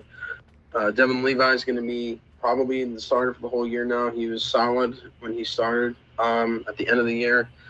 They might trade Victor Olsen. Don't know about that yet, so we'll have to see what happens. But yeah, I mean, they're keeping all of their offensive guys who kind of excelled last year. They brought back Gergensons and Oposo, so I don't know if Kulik and Savoy saw it right away, but I think they'll be better. And I would put them over Boston right now. Sounds good. Next up, I have my Calgary Flames, a team that I normally pull for. I'm going to have them in the Pretenders tier, right above Arizona. I mean, it really all depends on Huberdeau and Weegar and Kadri, I guess. Team looks like shit. I'm not very confident in them. I think they still think they have a chance, but they don't really have a chance. I'm putting them in Pretenders. What do you guys think of Calgary at the moment? They're my second favorite team, so please be nice. But it's not looking good, bruv. I agree with Pretenders. I also think they might be worse than Arizona this year. I mean, once again, on paper, Arizona doesn't look that bad, depending who they call up, what kids they bring up. If they bring up, what's the guy they got from Michigan? Who was the top 3 pick? Logan Cooley, Logan Cooley. If they play Cooley and, Michelli has another great season like he probably will. I love Matthias Michelli. Might be my next jersey, actually.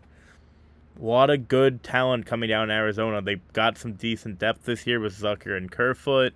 They have good goaltending. I don't think it's better than Markstrom, but I think Vejmelka also is a very, very good goaltender.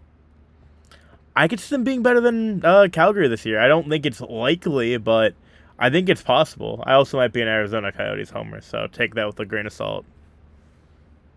You are, but the other person on the podcast that will make this decision is a massive Arizona Coyotes homer.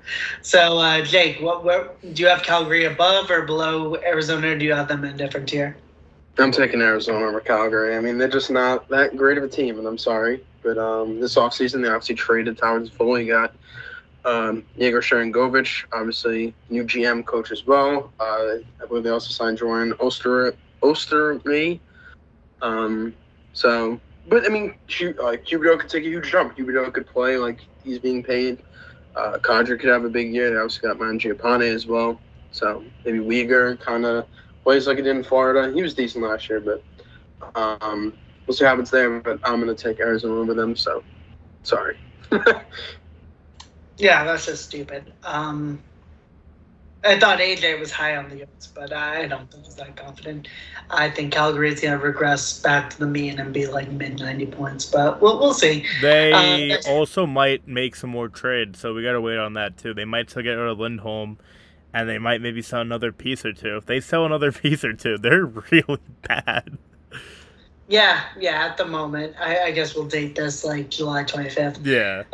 Next up, Carolina. I'm putting them in Contenders. They're a good team. They're well coached.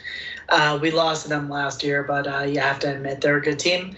And that's where I have Carolina right now. I don't think they're going to be the team that lifts the cup, which might put them in Dreamers, but I think they're going to be a team that's out there at the Final Four. So Contenders for me. Yeah, definitely Contenders. Probably either the best or second best team in hockey. I know they just re-signed, or I guess brought back, not re-signed, Tony DeAngelo. I'm very interested in seeing how this defense core is going to work, because now they have Slavin, Pesci, DeAngelo, Orlov, Burns, and Chatfield. I'm forgetting someone as well. There's another guy, because there's 7. They have 7 incredible, maybe not incredible, but they have 7 very good NHL defensemen, or we'll go 6 very good NHL defensemen, and Tony DeAngelo, who still is very good on the power play, but, defensively is a nightmare. I really don't see them sitting Jalen Chatfield after how incredible he was last year for them. I don't know. We'll see how they really play it out. They have a lot of offensive offensive defensemen now, I really didn't see the need for them bringing back Tony DeAngelo. I still think they're the second or best team in hockey, so we're going to be in for a good one with having them and the Devils in our division. But who was the defenseman I'm forgetting? Did you say Pesci or no? I said Pesci. Pesci, okay. Pesci, Slavin, Burns, Chatfield, DeAngelo, Orlov. There's one more guy we're forgetting here. I don't know. Let me look up the Hurricanes lines. Is it Shea? Did you say Shea? Brady Shea. Yeah, maybe Shea gets traded. Okay. I know Shea wasn't Shea like analytically one of the better defensemen in hockey last year, Ryan. It was Brady Shea that I forgot. I really like Jalen Chatfield though. I thought he was very good last year. Yeah, I know there were some rumors about Pesci, so if he gets moved, I mean, you could slot Chatfield in there. Yeah, this team got Dmitry Orlov and Michael Bunting this year after going to the Eastern Conference Final. We're obviously very comfortable with putting them in contenders. I don't think anyone will have a problem with that. We'll see what happens with Pesci. So Tony D's back.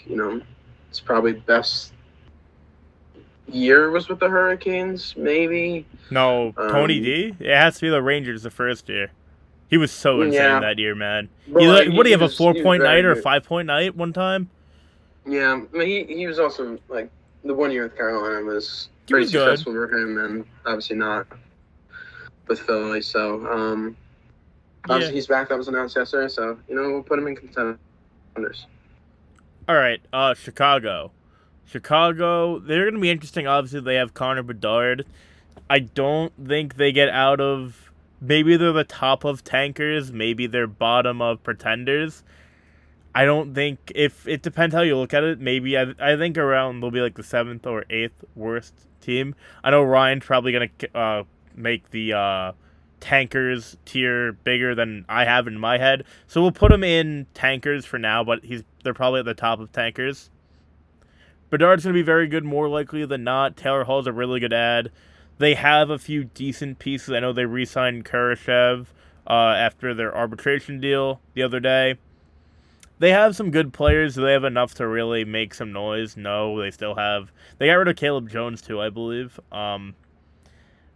Just kind of got to see what the kids can do. I know they got Reichel. They drafted a bunch of guys this year. It's going to be a waiting process for them, but we'll see how Bedard can do. Taylor Hall should be fun as well. Here's how I'm looking at it. The goaltending sucks and the defense isn't great. So I'm putting them in tankers. I know, obviously, Bedard Hall, that should be fun. They got Foligno and I'm blanking. Josh Bailey. Corey Perry. Ryan Donato. Some of these other guys, they're okay. Obviously, they're young guys to take a step, but I'm going to put them in tankers. They're better. I'll put them over Anaheim and tankers. They'll probably be on national TV a couple times. Still think Seth Jones is overhated, but as a team, I think they're gonna be bad, but not towards the bottom of the league and not get the first overall pick. And I'm excited to watch Bedard. I mean, either he's gonna fail spectacularly or he's gonna be incredible. There's no real middle ground here. But next up, Colorado Avalanche. So many people that know me know I'm an Avs hater. Between Russell Wilson and the rest of Colorado, I do not like the Avs. I'm putting them at the top of contender. I think last year everything literally broke wrong for them. I think they're going to bounce back. I rate them higher than the Carolina Hurricanes of all the teams we've done so far, and I'm pretty high on the Avs next year. Jake, I'll kick it to you first before AJ talks about the Avs here. Yeah, forward group different this year. Obviously, no Alex Newhook. We got Ross Colton. Miles Wood is now on the Avalanche. Ryan Johansson, obviously. Jonathan Drouin's a Colorado Ave. So, Kel McCarr and Devontae's. They're a contender for sure. I don't think it's debate they're a contender. I'm shocked Ryan said Carolina is lower than them. I would put them probably third or fourth. Probably third. Landeskog being out does hurt that a lot. I do think their team is incredible. Obviously, I think they have more high-end talent. I think just Rob Brendamore has that weird aura about him and his weird sitting chair. I guess he's sitting in every chair, but you get what I mean. The weird chair meme that's been going around for the last few months now. So if we put Carolina and Colorado in a Stanley Cup final, you're taking Carolina. It really depends. They're both really fucking good. I'm not. I don't think it's that clear so cut. We've cemented that the Avs are here, but AJ, say your piece. I don't think it's that clear cut. Carolina's really nasty. We're forgetting they didn't have Svechnikov all that playoff run too. Svechnikov's a top. Don't read off Avs injuries. I mean, I get. Yes, like they could have made a run and won another cup this year. I agree with you. Suspended. We all know how much I love the Avs here, but I think the Hurricanes probably might just edge them out. I think they're probably second or third. They're around there. All them and the Devils, all three of those teams are neck and neck and neck. I think obviously no team has the same amount of high-end talent as Makar, McKinnon, and Rantanen. I do think the Hurricanes have the best blue line in hockey now, though. They have 7 in very, very good NHL defensemen. No one's matching that in the league with Carolina. Well, okay, like I said before, I don't know if you were here because I know you walked away for a few seconds. 6 really good defensemen and whatever we're going to call Tony DeAngelo. Yeah, they're going to be good in the regular season, and then the playoffs will be how far their goalies can carry them. Same thing as every year. Fair. That's fair. That's how I have them. But the Avs, I think, even though Georgiev is a weakness on the back end, I think their defense is strong enough and their forwards are strong enough to carry them. But now we have 2 in each tier. Next up, AJ's Columbus Blue Jackets. I have them in, this is tough. I have them in either the highest end of tankers or the lowest end of pretenders. I'm going to go with pretenders right now. You guys can sway my opinion either way. I don't think this team's going to be good. I think they made some moves to save Yarmo's job if this all goes wrong, but I don't think they're anywhere close to the playoffs yet. I'd put them high tier of pretenders. Would not call them contenders yet. I think they're going to have a good year. I think Igor Chinnikov, one of the more underrated wingers in the league, I think he breaks out for maybe 40 points this year, shows off his really good shot that we've seen against the Islanders multiple times now. They have a pretty solid team. I think Kent Johnson takes that next step. Yes, Kent Johnson, Ryan, not Cole Sillinger. Just a little jab after last episode. And Adam Fantilli is really, really good. We'll see what he does year 1 with the Columbus Blue Jackets. I think they got pretty unlucky last year with injuries. I know goaltending's a big question. Do we trust Elvis? Not really. That's going to be their downfall. Their D-core is pretty solid now. They did make some pretty good additions to it. I know they got Provorov too, so do what you want with that. Maybe he bounces back. Maybe he's less of a piece of shit. We'll see.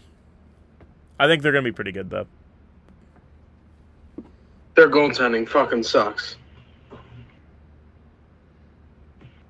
I mean, yeah. I thought you were gonna. I'm not gonna debate it. What do you want me to say? That's they're in tankers for me. Tankers, really? I I'm think not gonna be mad tankers. with that. They got better, no doubt. Like Provorov, Severson, Fantilli's probably gonna make an impact. Yeah, but I don't know. I'm not an Ohio lover. Still have Eric and Branson on the back end. So. Making a lot of money. True. Next up, the Dallas Stars. I'm gonna have them low-end contenders. Good ass hockey team. Jim Nill just got an extension for today. For 2 years starting today, for making them a good hockey team. So I'm gonna have them low-end contenders. Wouldn't surprise me if they win the cup, but I don't really see it. But I think they're up there. I said Columbus for contenders. I meant Dreamers, just to clarify that. I agree. I think they are contenders. I think they're probably the fourth or fifth best team in hockey. I think they're better than Edmonton. I think they could win the Central Division. I put a bet on them to win the Central Division. Not that you should ever take my gambling advice, but I had a few free bets. I put one on Dallas. They're a sick team. They have everything you'd want in a up-and-coming hockey team. They really turned around the narrative of them being old and maybe starting to decline and ready to, trade off maybe Tyler Seguin, Jamie Benn, and start a rebuild. No, they broke out of that right away, and they did get a little bit lucky. They did get Ottinger. They did get Robertson, who really, panned out to be better than anyone could have imagined for them so far. I know Ottinger wasn't great in the playoffs, but they're nasty. I think they're probably the second best team in the West, in my opinion. I really like the Dallas Stars. Yep, we know. I know you're. I was just gonna say we know. we know your team's AJ. But Jake, Dallas in contenders. Any fight back? I don't think there's much. No, not at all. I mean, I think that's a pretty good spot behind Carolina. Got Matthew Shane this offseason, so I think that's a really good signing. Went for a lot less than I thought he would. Still have Jake Ottinger, still have J-Rob, so Pavelski's getting a year older, but I think they're a contender, no doubt. Well, everyone's getting a year older. Yes, but it is more important that Joe Pavelski's getting a year older than Well, I'm just here to bust your balls. Also, Rupe Hintz is fucking incredible. Why Johnson? Yeah, Matthew Shane. Dallas is looking pretty good. Miro Heiskanen's getting a year older. Essa Lindell's getting a year older, but they're still pretty good. Detroit Red Wings, this is hard. I mean, this is the kind of the pitfalls of the 4-tier system. I think they think they're pretenders. I'm going to put them high-end tankers. I think they're going to stink. I think by the deadline, they're going to be like, what the heck are we doing here? And just pull the chute. I don't think they're going to be anywhere close to winning the Atlantic. So I have them as tankers, even though they probably think they're pretenders.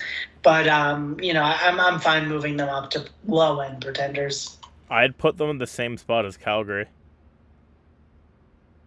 I'd put Columbus also over Calgary and Arizona. I know no one can see this, but we're looking at the visuals on our laptops right now. I would put Columbus at the top of pretenders right now, and I would put do Columbus, Detroit, Calgary, or whatever. I do think me and Jake agreed they were the lowest end pretenders thus far. Yeah. Okay, never mind then. I would put them in not Dreamers, whatever the third tier is, pretenders. Ryan put Detroit in tankers. They're gonna be fine. I don't think they're gonna be great.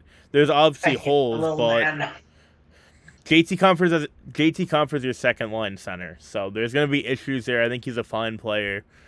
Their team's fine. I don't think they're gonna be great.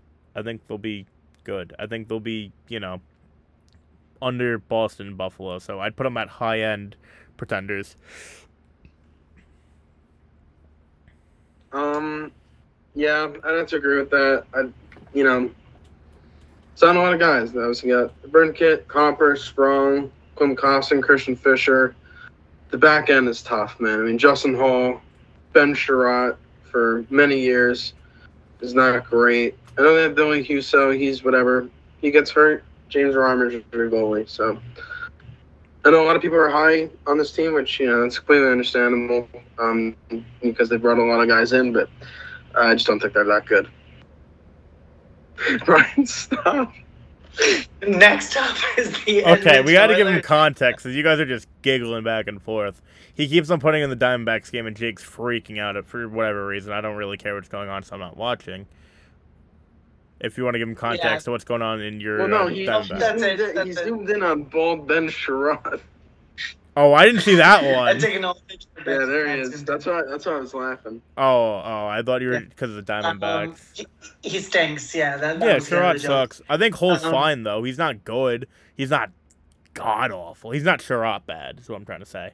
That contract sucks, though. He's bad. He's really not good. Yeah, he's also bad, yeah.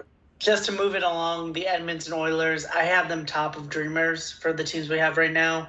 I don't feel safe saying they're a contender with their goaltending and defense situation right now, but I think I'd have them top of Dreamers, and I would say they're probably in the Western Conference Finals next year. No hard and fast on that, but I'd have them at the top of Dreamers. Depends how many teams we have in contenders. I probably have them in lowest tier of contenders or top of Dreamers. I'm fine with either. I still think whenever you have McDavid and Draisaitl on a team, you have to be looked at as a contender. They really need to get off this whole power play stuff and be even remotely average 5-on-5. If they're fine on 5-on-5 hockey and they're still killing it on the power play, there's nothing stopping them. Maybe the Avalanche, obviously. I think they're better than the Stars if they can get a fine 5-on-5 game. The Stars have a better team than them for now until they prove otherwise. I will put the Oilers behind the Stars. You have Connor McDavid and Leon Draisaitl. You're going to be a contender in my book. 4 year back home. They got to figure out the goaltending. Right? Stop.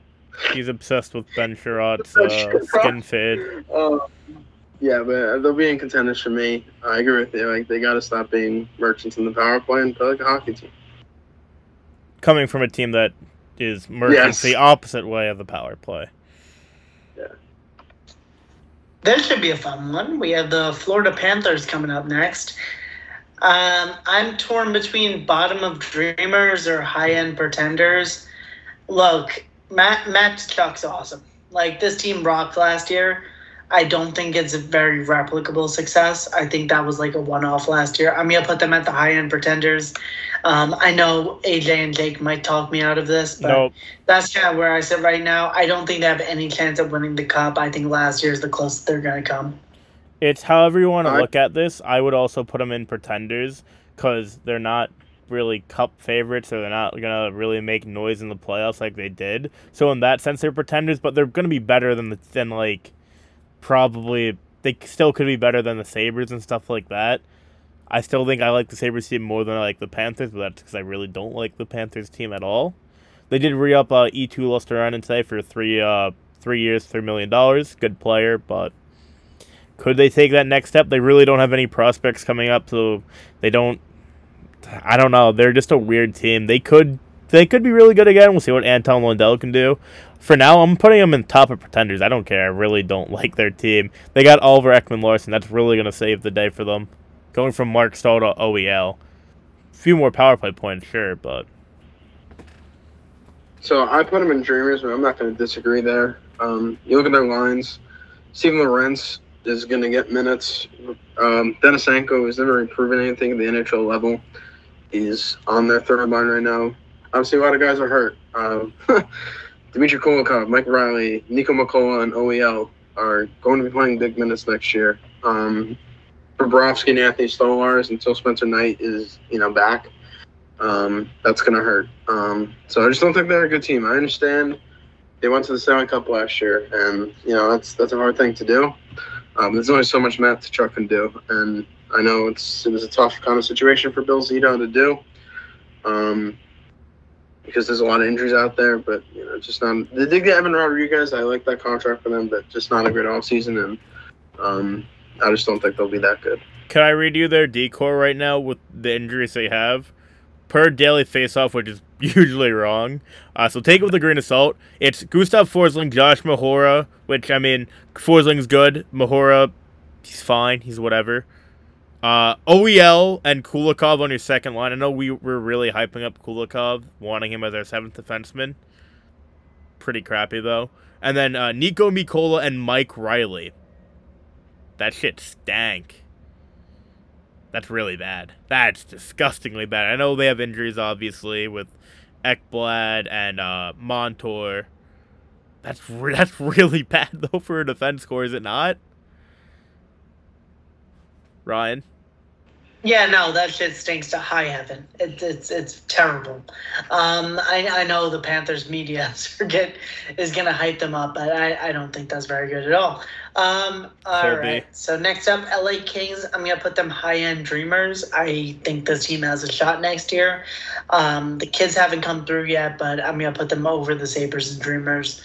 I think they have a shot to at least win the West next year. They're a little better, worse than that, but I think the core, like the hockey team itself for the LA Kings, like the forwards and defensemen, are good, and then they'll try to figure out goalie at the deadline again.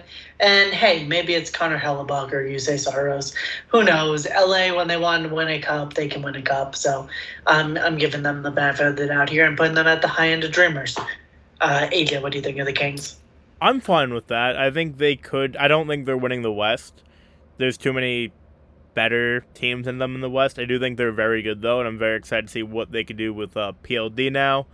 I really want to see Byfield take this next step. We all know how much I do. I'm a Byfield enjoyer here. They have really good players. I still think they need to have guys break out and grow some more, like Arthur Kaliev. Will he take that next step? We'll see. Very good center core now with Kopitar, Dubois, and Denal, and Blake Lazat's fine. He's pretty solid for your fourth line center. The depth isn't there. I think Turcotte's an absolute bust, but they have a pretty solid team. Depends what you think of their goaltending. It's really bad. That's the thing that's going to hurt them the most. Right now, it's Cam Talbot and Phoenix Copley. They lost Corpusalo. That's really not good. They don't have any prospects that I know of coming through that pipeline in goal. Maybe there's someone I don't know about, but yeah, their goaltending is going to be their downfall.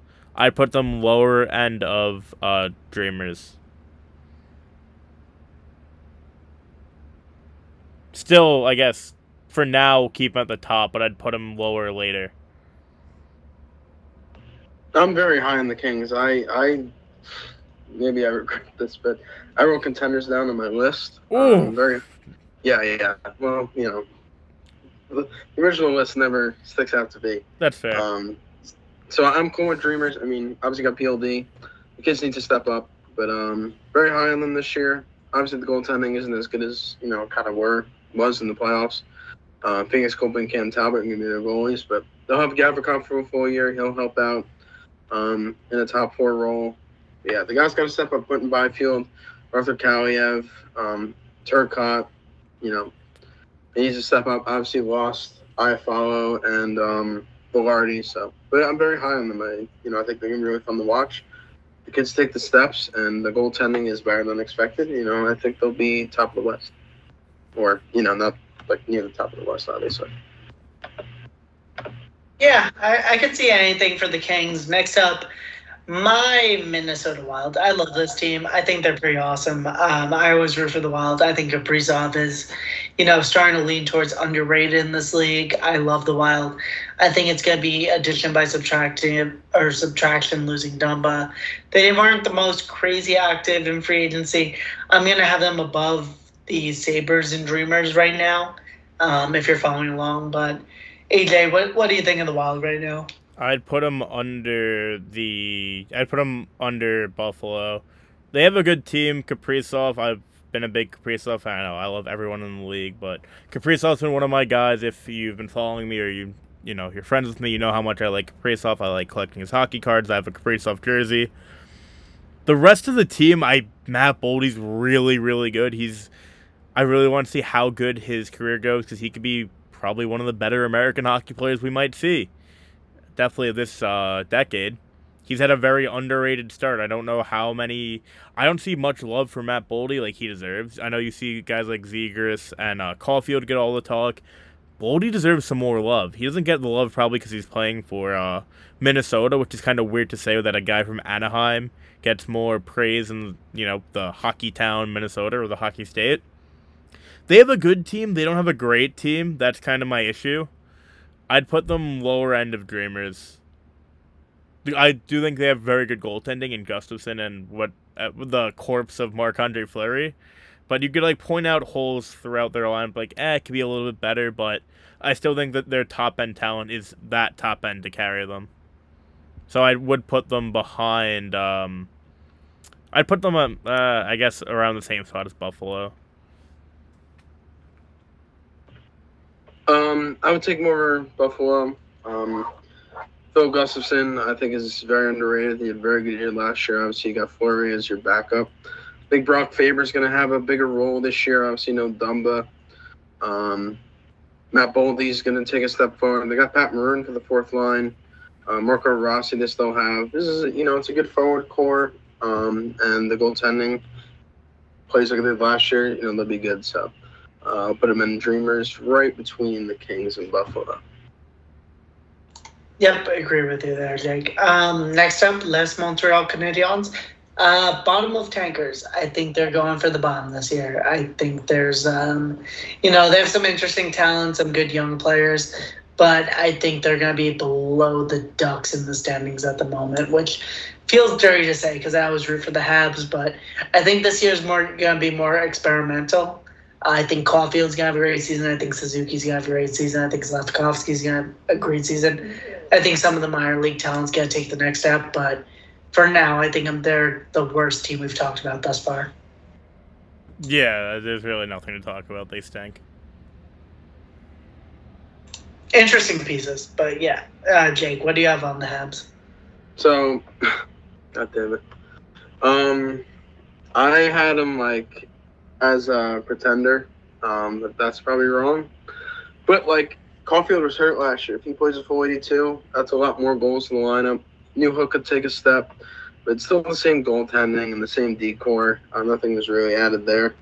So it's going to be rough for that end. But, there's some guys in this offense I like. I like Kirby Dach.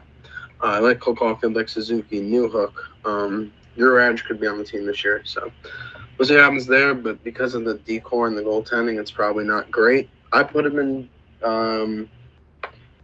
I can't read. I put him in pretenders, but like they tank, I wouldn't be shocked.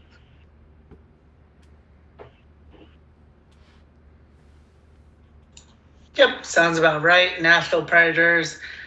I'm going to have them in tankers. I don't think Barry Trotz has sent this team up very well. I'm going to have them above Chicago in tankers. I think the team stinks. I think Yossi's good. I think Forsberg's good. But I don't think the addition of Ryan O'Reilly or Luke Schen's really moving anyone. I think Barry Trotz is trying to build a culture, which is fine. But I think at the end of the day, they're still trying to be a lottery team. So I'm going to have them at the top of tankers. Yeah, I 100% agree with that. Jake, any dissent? No, just a really mid team. You got Saros, which is going to help, one of the best goaltenders in the league. But just a guy like Gurianov is going to be in a top 6 role this year. It's not great. Gustav Nyquist, I know daily face-off isn't the end-all be-all, but it kind of gives us kind of like a template. And then he's the first-line winger. That's not awesome. Luke Schen's going to have top 2 minutes right now. They obviously have Tyson Barrie as well. Saros will help, but not a whole lot. Just a really bad offseason by Barry. No offense. The Trotz aura. I don't think he's going to be a good general manager. Next up, the New Jersey Devils. So I didn't want to put the Oilers in contenders here because I think the Devils are a contender. I was going to have them right next to the Dallas Stars. I was going to hear the argument before or after, but I think the Devils are contenders, and I would put them above the Oilers. AJ, what do you think about the Devils right now? Contenders after in front of the Stars, above the Stars. We could do this debate next time. I'd love to talk about the Avalanche, the Hurricanes, and the Devils. We could save this for another day. I'll put them at third right now on that list. They're freaking nasty, man. Their only issue, obviously, which is a big issue, maybe not to some people anymore, is their goaltending. Vanacek's fine. We'll see what he can do. He was terrible in the playoffs. Schmid, we'll see what he is this year. They have a really good team. They have Nemec and Luke Hughes coming up. Obviously, I do praise the Devils a lot here, so we'll see. I definitely think they're one of the top 3 or 4 teams in hockey right now, especially after getting Tyler Toffoli. Yeah, obviously the top 6 is nasty. I have them as a contender, obviously. You have Timo, Nico, Dawson Mercer, Brett, Hughes, Toffoli is your top 6. That's pretty good. Collins back will be the third-line center. Palat kind of had a down year, but obviously he's back. Holtz, he'll take a jump. The defense is pretty good as well, especially if Luke Hughes is as advertised as he showed when he played at the end of last year. So, not the best of the best. I'm still taking the Hurricanes over the New Jersey Devils, but they are a contender. And very good teams in our division. It really sucks. I'm fine with it. Next up, New York Islanders. I'm putting them over Minnesota Wild and Dreamers. This is my team. I'm going to be biased. I put them over the Bruins because I think current state, they're better than the Bruins. I think the Sabres have too many unknowns, especially in net. I think Minnesota has a lot of unknowns, throughout the roster. They're basically competing 10 mil under the cap than anyone else. So I'm fine putting them right here below Los Angeles Kings as Dreamers. I think they have a dream. I think the team can put it together this year. You have the best goalie in the league. That's going to get you very far. Very good defensive group, very good offensive group. So I'm having the Islanders right below the Kings and Dreamers. AJ, where do you have the Islanders? Yeah, that's where I'd have them as well. I think we could definitely be better than the Kings. I know the Kings have more high-end young talent, so people are going to get more drawn into them rather than the Islanders and our 32nd best, of course, ranked prospect pool. Maybe 33rd. Maybe we'll make the Kings younger B team better than the Islanders at this point. But I'd say put us right under the Kings. I think we're better than the Kings. Maybe. Probably not, but this depends how you want to look at a few things. I think honestly, nah, fuck it. Put them over the Kings. We got Sorokin. Our team's better. Our team rocks. I don't care. I would not put us in contenders by any means. I think we're towards the top of Dreamers. I just think we're better than the Kings. Yeah, I wrote down contenders for fun, but I have to be real with myself. They are better than the Wild. I'm taking them over the Sabres. No doubt, I'm taking over Boston. LA, it's certainly close. We have the edge on goaltending for sure, but with the Orange Sorokin, anything can happen. But there's got to be some guys that step up, as we'll talk about. Yeah, we'll be talking about the Islanders till the end of time over here. But I think that's a fair assessment at this point. Next up, the Nye Rangers. They proved last year that they cannot overcome the New Jersey Devils, who are going to be in their division for the next couple of years. So I think they're somewhere in between the Minnesota Wild and Buffalo Sabres. I'll hang up and listen if you guys have any dissenting opinions. I think their offensive forwards are getting older. They're a little over the hill. None of their young prospects have hit at all. Like, they're all very bad players within this National Hockey League. I think Adam Fox is pretty good. I think Igor Shesterkin's pretty good. But I would put them probably around where the Sabres and Bruins are. Your take on this, AJ? Okay, I think it's a little bit unfair calling Lafreniere and Kakko terrible players. They're very underwhelming players. I still think putting up 40 points in the NHL at their young age is still fine. I think for what we were at 40 points. What, didn't Laf have 40 points last year? I mean, we'll check. I'm pretty sure Lev put up 40 last. 39, not 40. 39. Oh no, the whole 1 point. Oh man, he basically but he did not have 40. I want this on the record. Okay, he didn't have 40. He had 39. That's still very good, and we would be thrilled if that happened from Oliver Wahlstrom. Yes, Oliver Wahlstrom was not this generous. Yes, I know. I was saying that. Shut up. Shut up. Shut up. Shut up. Thank you. So sorry for that. Sorry for that, folks. If Wahlstrom put up 40 points, 39 points, we'd be thrilled. Lafreniere, he's been getting better every year. I don't think he's great. I don't think he's terrible. I don't think he's great, though. I don't think he's very good. He's probably going to put up more than 39 points this year. Kakko stinks. He also has been getting better every year. So I think it's just a little bit unfair to call him terrible. I think you put him in Dreamers as well. Maybe above the Sabres. They kind of ruined everything they had. They really rushed the rebuild. I'd put him over the Sabres, but not by a lot. Igor can only take him so far. The dumpster diving this offseason, obviously Blake Wheeler, fine. This Panarin, obviously Panarin will have a good regular season. These guys just keep disappointing in the playoffs. Kakko and Laf need to step up. We've been saying this for a while. Jimmy VC is on the third line right now. Nick Bedino and Tyler Pitlick are getting minutes. Barclay Goodrow is just not good for what they're paying them. And Jacob Trouba is still a thing. So I feel pretty confident putting them in Dreamers. I think they're better than the Sabres just because, Igor Shesterkin is the goaltender and probably, Panarin and Mika will do their thing in the regular season. But people thinking they're a full-out contender and they're going to get second in the division is pretty laughable. I think we're a better team, no doubt. Yeah, because they're very stupid people. They don't really think very hard. Those people that think they're coming over the Islanders or coming over the Devils. I know there are some people that probably be like, yeah, the Rangers going to finish first in the division. Carolina has no goalies. No. That would be a stupid way to approach this. Next up, Ottawa Senators. I hate to say it, I have them at the very top of pretenders. I could see either argument here that they could be low-end dreamers. I think Boston's still better than them. I think their top six is very good. I think their deep core is very good. I think that goalie signing was very stupid. I don't take Ottawa seriously until proven otherwise, but I have them in dreamers. AJ, you probably have more of a well-thought-out take, and you go ahead with this one. I have them I don't know. It's weird. Like you said, Boston obviously has for sure talent. They have the better structure. They have the better coaching. They have everything about Boston. Even with the departures, you still kind of have some idea and feeling for. Ottawa, we have no clue right now. A lot of really good talent. I know they lost to Brinkett, and they didn't really bring anything of value back besides like Kublik's a good player. Don't get me wrong, but is that really gonna push them over the edge? Last year, is he better than DeBrincat? No.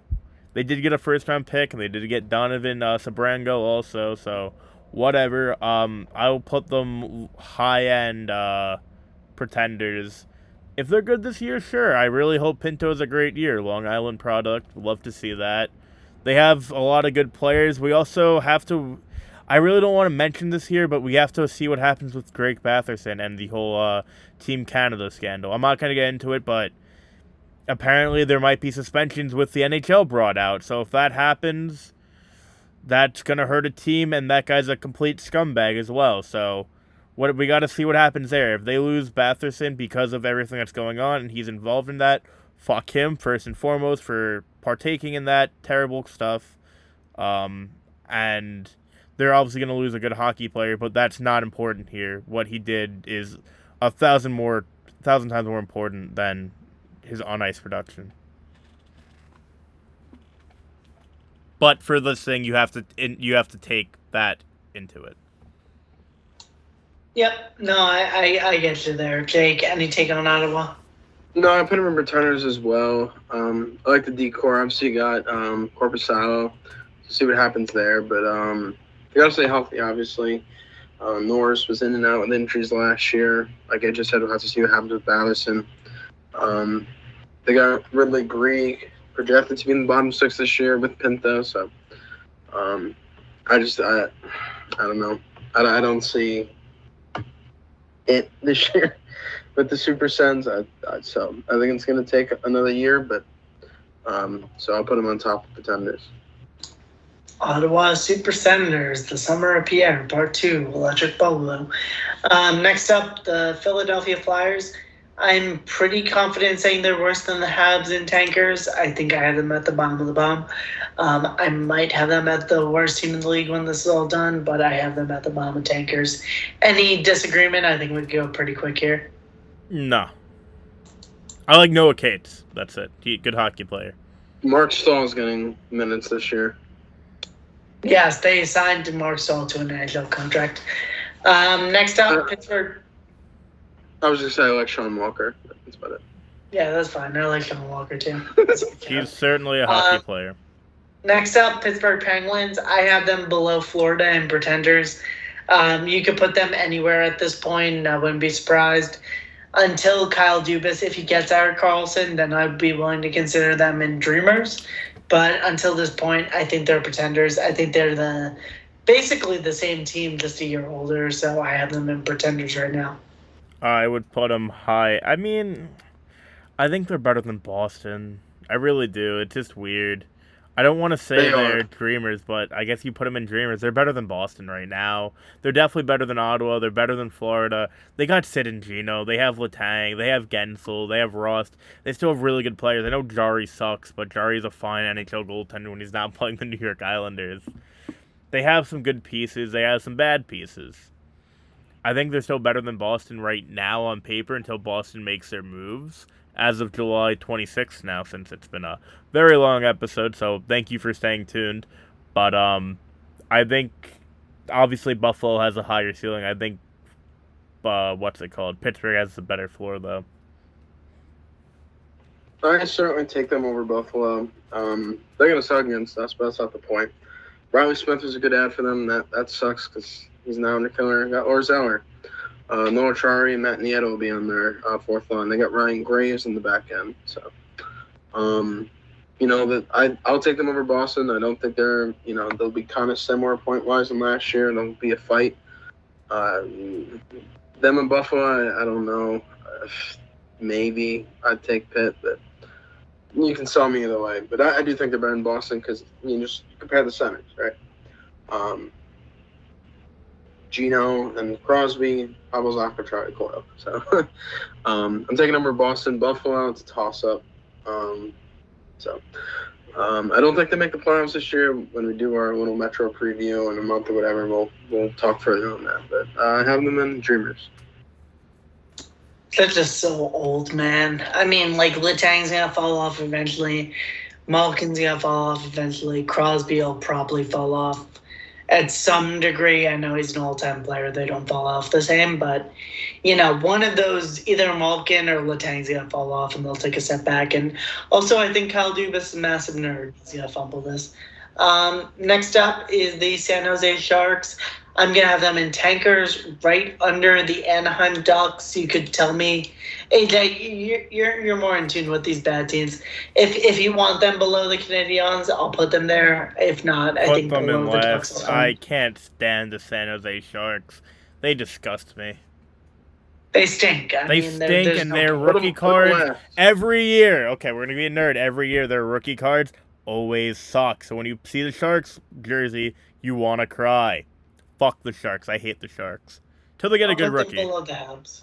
Ryan, I'm putting them last. I'm putting them last. Fuck them. Because when they trade Erik Karlsson, that's a lot of points off the board. Yeah, they're gonna be very bad without Karlsson. And they'll be better defensively though. And with Mackenzie Blackwood in the net, so I'm putting them last. I would take the Flyers over. Duclair will get him a nice haul at the deadline. I forgot they got Duclair. I like Duclair more than anyone on the Flyers, pretty much. So I would have them above the Flyers, but yeah, I mean Duclair's better than Noah Cates. You really can't argue that now. I love Noah Cates though; he's so underrated. I'm taking Konechny over. Yeah. I'm taking Konechny. Yeah, I think Cates is gonna be maybe one of those underrated Selke guys in maybe 4 years. I know it's a long time, but I think he's a chart. He's a chart. He's a chart. Oh, he's a chart boy. Anywho, AJ Seattle Kraken up next. I'm having them in Dreamers. I'm going to put them right above the Minnesota Wild, but below the New York Islanders. Yeah. I think they're a very good hockey team, and that's where I have them. Shout out to them for getting the Vince Dunn deal done. He's very good defense and scoring. Done deal done. I think they're better than the Kings, but I don't think they're better than the Islanders, so put them below the Islanders. They're adding Shane Wright this year. They're going to be nasty. I hope Jared McCann doesn't regress. I really like Jared McCann. Obviously, I do like the Kraken. They're my second favorite hockey team. Weird to say that. But, yeah, I really do like the Kraken. I think they're going to have a great year. They have a very well-built team. Good young talent constantly coming in. So we'll see what they can do. And Ryan is now putting a video of Stormy on my screen. I am not happy. Hey, it's Alex Leon. Or Leon, whatever his stupid name is. I'd have to agree with that for the Kraken. I'm taking them over the Wild. Pretty much the same forward group. Obviously, they added Yamamoto, but if he's playing right wing, he's the fourth right wing for me right now. I'm taking Burakovsky, I'm taking everyone, taking Bjorkstrand. He kind of had a down year. Got Brian Dumoulin. He'll be in the top six. Great job with the Vince Dunn deal. He's a stud. Goaltending will stay the same. So, but I like them all. They're a fun team to watch. So yeah, I'll put them ahead of the Wild, but I think I'd take the Islanders. What about the Kings? I guess you'd take the Kings who said they were contenders too, right? Yeah. Yeah. I think the Kraken are better than the Kings. I know the Kings have the more proven guys, but I think the Kraken's goaltending, their depth, and I know, Homer, but I really do like the Kraken team. I think they're just better built. I'm a Kraken guy too, so Crackheads. Yeah, well, I'm not gonna call myself a crackhead, but I think they're fine. I think we'll see next year. I think they're gonna regress. They're not very good in net, but Brian hates fun. But the Kings are worse in net though. They could. They certainly could. They didn't try anything to get better in that, so they didn't address their biggest issue. Well, what do you want them to do? Like, you want them to get Tristan Jarry or Korpisalo? There is a Juuse Saros and there is a Connor Hellebuck on the market right now. And they still are. Yeah, but if they do that, that's fine. But at the moment, their goalies are still Philip Grubauer and Chris Drieger. They stink. Better than the Kings goalies. So. But they're making so much more money than the Kings goalies. What's Drieger making? Talbot over $2 million? What? What's Drieger making? He can't be making that much. Drieger makes $4 million a year. There's no way. Yes, he does. There's not a chance. I'm gonna look. They signed him right before the expansion draft. I'm pulling it up on my screen. $4 million? Yeah, back in. There's no way. No, he's making 3.5. He's making 3.5. That is still way too 3.5. much. Okay, Right, fair right, enough. That's still a lot more than I expected. We're clarifying. 5.9 and 3.5. That's not great. Yeah, that's not Joey great. DeCord. I like Joey DeCord. I think he deserves more NHL games. I think he's not very good. He had Next a up, few St. good Louis games. Blues. I have them in the tankers, right? Probably. Oh, no. I don't know. Team talent, they're pretty good. No. So this team's tough. No. I do They like are some of good. their forwards. They are They're so pretending. underrated. They're I wish they got pretending. Bedard, man. They would have been so much fun this year. People need to Yeah, put more respect like- on their name. If I think about it, I like their forwards more than anyone besides Ottawa and Florida in Pretenders. Taking them over Columbus. I'm I taking take them over Calgary. Detroit. I put them in Pretenders, but I think at the end of the season they're going to wind up back in tankers because their goalies are so bad.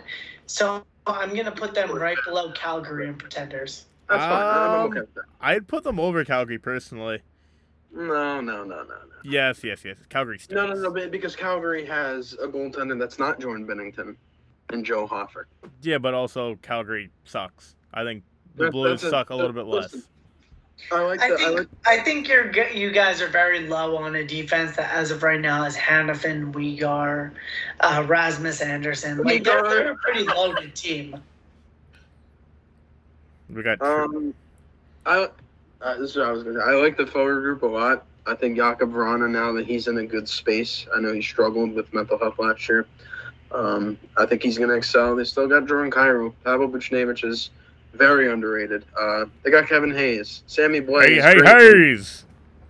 Sammy Blais is good when he's not in a non-St. Louis. Wait, nope. He's good when he's not with the Rangers or at a family party. Yeah, pretty much, yeah. He's a Blue through and through.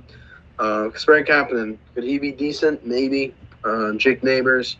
That's not great. I mean, Nick Leddy's there. The defense is fine. Yes, fine. Leddy's there. Parayko. Again, Okay, but Justin Falk, we were clamoring over a few months ago. You guys were. I was not. Well, learn puck. Torrey Krug, still a solid NHL player if he's still there. He's still there as of July 26th. His episode's going to be longer than Oppenheimer soon. Colt Parayko's fine. Bortuzzo's whatever. Scandella's whatever. Leddy's whatever. There's some good. There's some bad. And then there's Jordan Bennington. Who's their backup now?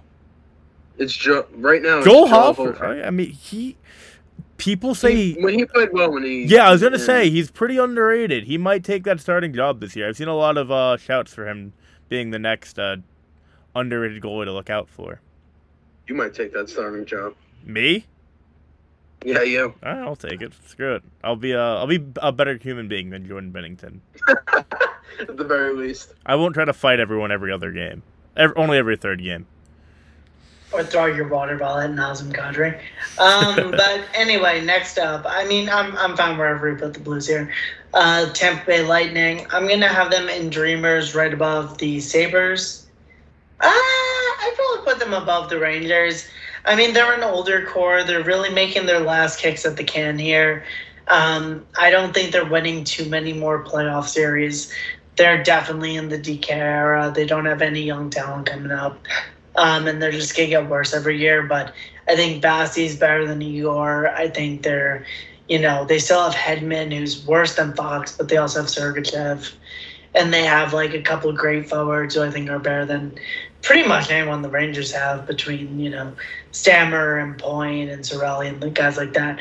Plus, they had a longer offseason. I honestly might even go far as put them above Minnesota. Yep. But I'll put them in Dreamers, even though I don't think they have a realistic shot of winning the Stanley Cup. I agree with you 100% everything you said. I don't think they're going to win the Cup this year. I would put them over the Wild, though. I really just want to appreciate Steven Stamkos' the last few years in the league. No matter if it's 2, if it's 5. Stamkos, very underrated, very sad, some of the injuries he has suffered. just appreciate him while he's still here, what he's battled, what he's overcome. I think it's a really good story, even though I know we did take 2 cups away from us potentially. But I do think Stamkos deserves a lot of praise, and I think he has gotten that praise, but I want to make it known here that I really do appreciate Steven Stamkos and what he has done for, I guess, my childhood. I liked him a lot growing up as well, so shout out Stamkos. Screw you, though. Also, fuck you. Yeah, I think where you have him's fine. I agree. Calvin DeHaan is at Tampa Bay Lightning. Really? You didn't know that? Dude, yeah. I have not. I gotta go through everything soon. I haven't even seen that. Yep. Right now, the backup goalie is Jonas Johansson, who's probably one of the worst goaltenders in the league. But you got Vasilevsky, they're good there. They extended Tanner Chinoga, Connor Sheary. Their fourth line isn't great right now. It's Cole Koepke, Luke Glendening, and Josh Archibald. They'll take a step back, I think. Obviously, it's kind of coming to an end here of like the dominant Tampa Bay Lightning. This will be a good team. As long as you got Vasilevsky, Stamkos, Kucherov, Point, they'll be a good team. Obviously not as dominant. So I think where we have them is good. I would wait also with the daily face-off lines. They always find guys in their AHL system that no one even knows about. So I wouldn't take like Cole Koepke's name to heart just yet. Or maybe Cole Koepke will be good. Who knows? I might take the Wild over them. I don't know. You got to give them some respect. I think you just give them the respect that's deserved for everything they've done so far. Fuck them, though. Yeah. Next up is 2 teams that are a little bit to way over the NHL salary cap. 2 Canadian teams, of course, they don't play by the rules. First off is the Vancouver Canucks. As Bo Horvath would say, it's much better in Long Island. I'll tell you that for free. What? I don't think this team's very good. Can you repeat that quote? Well, it wasn't a direct quote. It was a paraphrase. Well, it's much better in Long Island. I'll tell you that for free. Break that quote down one more time. I said it's much better on Long Island. There we go. Third time's the charm. You said in. I misspoke. I know. I'm just busting your balls here. Brother, we're on like hour 2. We're 2 hours and 21 minutes in here. Yeah. If you're still listening to this, bless your soul, and we're gonna ball bust the hell out of each other at this point. Yeah, that's right. We've hit that point. We only have 5 teams left. But Vancouver Canucks, they're still over the salary cap. They're not a very good hockey team. I would put them in tankers, but they're not. They're trying to win, so you have to put them in pretenders. I put them below Columbus and pretenders. I don't think they're very good. No. Respect to PD, respect to Hughes. I think they're a good hockey players, but they're on an awful team. Yeah, but then you can't say Nashville's tankers then. No, Nashville's designed that the second that the going gets tough, they're just going to pull the lever and be bad. Yeah, but they literally signed good NHL talent. I'm putting Vancouver in tankers. I disagree with that. I think that's fine. I initially had them in tankers. I thought the goal, once you put Columbus in pretenders, I moved everyone up 1. But I'm fine putting Vancouver in tankers. Are they below or above Columbus? I think they're below Chicago and Anaheim. No, above Anaheim. Yeah, they're not a good team, but they have elite talent. It's weird. They have really good players and then really bad players. They might be better than Chicago, but I think Bedard, we'll give Bedard the benefit of the doubt here. Even though I have the same amount of goals as he does right now in the NHL. Yeah, and Rick Tocchet sucks. So, they don't even have a good coach. Hey, be nice to TNT analysts. Sure won't. I will not. He's not a good coach. I mean, he's bald. X's and O's, Bruce Boudreau would do a much better job if he was still in the seat, but whatever. Jake, any view on the Canucks? Do we move them? I would move them up. I think they're better than Chicago. That's fair. I wouldn't They still have, some good forwards, but the bottom, they got Teddy Bluger this offseason. They got some defensemen. Ian Cole. Not great defensemen, but Ian Cole, Carson Suchi. Susi. They still got Susi's good. Susi's good, man. Mikheyev, former future Islander, will be healthy. Does Aturatu crack the lineup? I don't think so, but he stinks. He could. Yeah, okay. Could you pull up Atu Ratu? I don't care. We're going as far as we want to go with this now because we're over 224. Could we look up Atu Ratu stats real quick in the AHL? Because I am sick and tired of this Atu Ratu Ryan plays. he just can't spell his name right. I mean, at least he can say it now after how long it was. What were his stats? Because you have it zoomed in, I don't. What was Ratu's stats last year? 12 points in 25 games. In the NHL or AHL? No, AHL. Yeah, okay, so why are we... Okay, I'm sorry for screaming right now. Why are we hyping up Atu Ratu, but shitting on William Dufour? I really don't get it. Is Dufour a year older than him, probably? What year was Ratu born? Is he in 02 or 03? Dufour is definitely older. No, what year was Ratu born? Are you not looking at... I can't see the screen because I'm literally recording. 2002. Okay, so Dufour's also 02 as well. If they're the same year, this makes no sense in my head. Why Dufour fucking first Ratu is praised as this golden child? And I know Ratu was gonna be first, like, a top 5 talent. Why is Ratu being praised as, like, this next big thing, but Dufour is getting crapped on left and right? Man, that's the biz, man.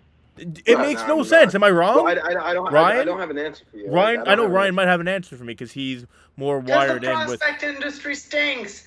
They all favor whatever their pre-draft like concepts were, so they don't get fired. Like, well, let me take you through. So the Athletic today put out a 2020 redraft of the draft, basically the COVID draft. So you probably remember this well, where Alexis Lafreniere went number 1 overall. If you were doing a redraft of that draft, both of you, take a guess. Where does Laf go? Probably like 4 or 5. I think that's reasonable as well. What are you asking? Sorry, Where does Laf go in a redraft of 2020? Top 8. Top 8. That's what I was thinking, like top 10. He went 5th overall. So it's close to what they said, but then you go down the list and there's guys like... Who's behind him? I mean, it's a bad redraft, so let me just pull it up here. He's not touching Stutzel. Stutzel's going to be a superstar in this league. I know we didn't really talk about it when we were talking about the Senators. Stutzel's going to be one of the best players in this league for the next 12 years to come. I'm very excited to see what he can do. I want to know who's behind him, because I get Lafreniere has been underwhelming. I still think he's been an NHL player. It's been very underwhelming, but I still think, To echo the words of our friend Francis, redrafts are stupid, because if you're redrafting, like the way these people write these stupid articles, they don't write it like Tim Stutzel went to the New York Rangers and then win a Stanley Cup. They just go, oh wow, it'd be epic if Tim Stutzel went to the New York Rangers. Now that's epic. That would suck. Like, it goes Stutzel, then Sanderson. Sanderson too, that. But then you go to Raymond at the Senators. Sanderson over Raymond? That's stupid. Just don't hyperfixate, because we're, like, pretty far in on the spot. Laugh at 5, but then you go down. Okay, Laugh better than Bite. Mercer over Lafreniere. Seth Jarvis is better than Lafreniere. Lundell's better than Lafreniere. And then I can hear Jack, okay. I would debate Lundell. I think Jarvis is a better player. I still think Laff has a better upside, obviously. But Mercer's a better player than Lafreniere. There's really no debate about that. Yeah, I forgot Mercer was in that draft. So, yeah, I mean, 6, 7 for Laff's fine. He's still a fine player. He's still better than Byfield. You can't say Byfield's better than Lafreniere. There's no way possible. But, okay, just next team. That's fine. Drysdale, and the Perfetti thing is just the guy saying I was really high on Perfetti, then I'm so high on Perfetti. Yeah, Perfetti's been fine. He's been fine for them. He's good. I like him. Yeah, on the Leafs, I'm going to put them in Dreamers ahead of the Islanders. I don't want to admit the Leafs are probably a better team than us, but they're $7 million over the cap than we are. So right now they have a better team. We'll see what they do with the Nylander. And I'll kick it to AJ. Contenders, I'd put them... They're exactly the Edmonton Oilers situation, except they're not power play merchants. They were losing in first-round merchants. They still have incredible talent. Isn't Muzzin just going to retire or something? They have a way to get the cap out. I don't think it's going to be that drastic where they have to trade Nylander. If they do, that'd be really funny, though. They still have great talent in 91, in Marner, and Matthews. Obviously, the defense is lacking. They did pick up Klingberg. They have solid depth. I think they're right up there. I know we had the argument about the Leafs and the Devils a few weeks ago. I think that's another team we could add in that debate. I'd put them in contenders, or maybe above Edmonton. Jake? My mic wanted me. Okay, there we go. I would take a minute. I would take Edmonton over them. Like, obviously, we don't know what's going to happen because they are $7 million over the cap. Is William Nylander going to be on the Toronto Maple Leafs October, whenever the hell the season starts? Who knows, right? They get Tyler Bertuzzi. They got Max Domi. They will put up points. Matthew Nyes will have a full season. They got tougher by getting Ryan Reeves for whatever reason. John Klingberg will put up points in their top four. They got Jake McCabe for a full year as well. And they got Samsonov back and that whole arbitration thing. So, they probably will be a first-round exit again. I'm putting them. What do you think? Did you say contender or no? Yeah, I put them above. Above Edmonton, Yeah. Dallas. You could debate. I think maybe next podcast we debate the contenders depending our topics. I think it would be fun talking about the Avs, Canes, Devils, and Leafs. So we can figure that out. All right, we can do that. You have them behind Edmonton? Just final answer. Do you have the Leafs in contenders, or did you have them high? I have them in contenders, but I would take the Oilers. But really? Look, I've been saying, you can go either way. I still would take the Oilers over the Leafs. I disagree. Yeah. We could save this for next episode. Save this for next time. Yeah, we could do all that next episode when we go into the minutia. But Vegas, Stanley Cup champions, Las Vegas Golden Knights. They shed some of their roster. I'm going to put them in Dreamers above LA. I still think it's an awesome team. I don't think they're a real contender to win the Cup back-to-back, but if they did, wouldn't shock me. Totally fine. So I'm putting them top of Dreamers. I agree 100%. Brett Howden's on their second line. Well, there's injuries that you'd have to assume. Or they're going to call up one of their prospects. It's just Nolan Patrick that's injured. Oh, well, I mean, he's always injured. Does that really count? I guess not, so they have no injuries, yeah. I really don't see Howden. Well, I'll look at their lines. I agree with Ryan, though. Definitely not contenders. And I know Vegas fans are mad when people say they aren't contenders. If you're not picking them to win the Stanley Cup off the gun, you're just not, and that's fine. They want a cup. They don't need more. Yeah, we'll see how they look in a little bit. I was high on Vegas last year. I might wind up being high on Vegas again, but it's a pretty good team. Bruce Cassidy's a great coach. Next up, Washington Capitals. I have them at the high end of tankers. I don't think they're going to be very good. Boy. I think they stink. I don't think this is a good hockey team. They're either above Columbus. I would have had them. So the way the game's played out is you guys have Columbus and pretenders. I had Columbus and tankers. I have the Washington also in tankers, but I guess by this metric they'd have to be in pretenders. But I think they're better than Columbus, but not worse than any of the tankers. I disagree. I don't think they're better than Columbus. I think, I know the Ovi aura, obviously. Ovi's a sick player, great player. They're going to try to always contend with Ovi. I just don't think their team's built that well. I think Columbus has a better built team. AJ and Blooper are partying in Ohio. I mean, look at the Capitals team. What are you impressed about right now? I think they're better than the Columbus Blue Jackets. That's what I'm talking about. It depends. If Columbus is healthy, I think Columbus is better. They did get Pacioretty. We are having a mid-off. We're having a real mid-off here. I mean, the Capitals top, the top, what's it called? Top 9, very, very good. The rest, if it stays healthy, that's also another thing. It hasn't stayed healthy. I know Backstrom's feeling the best he has ever had.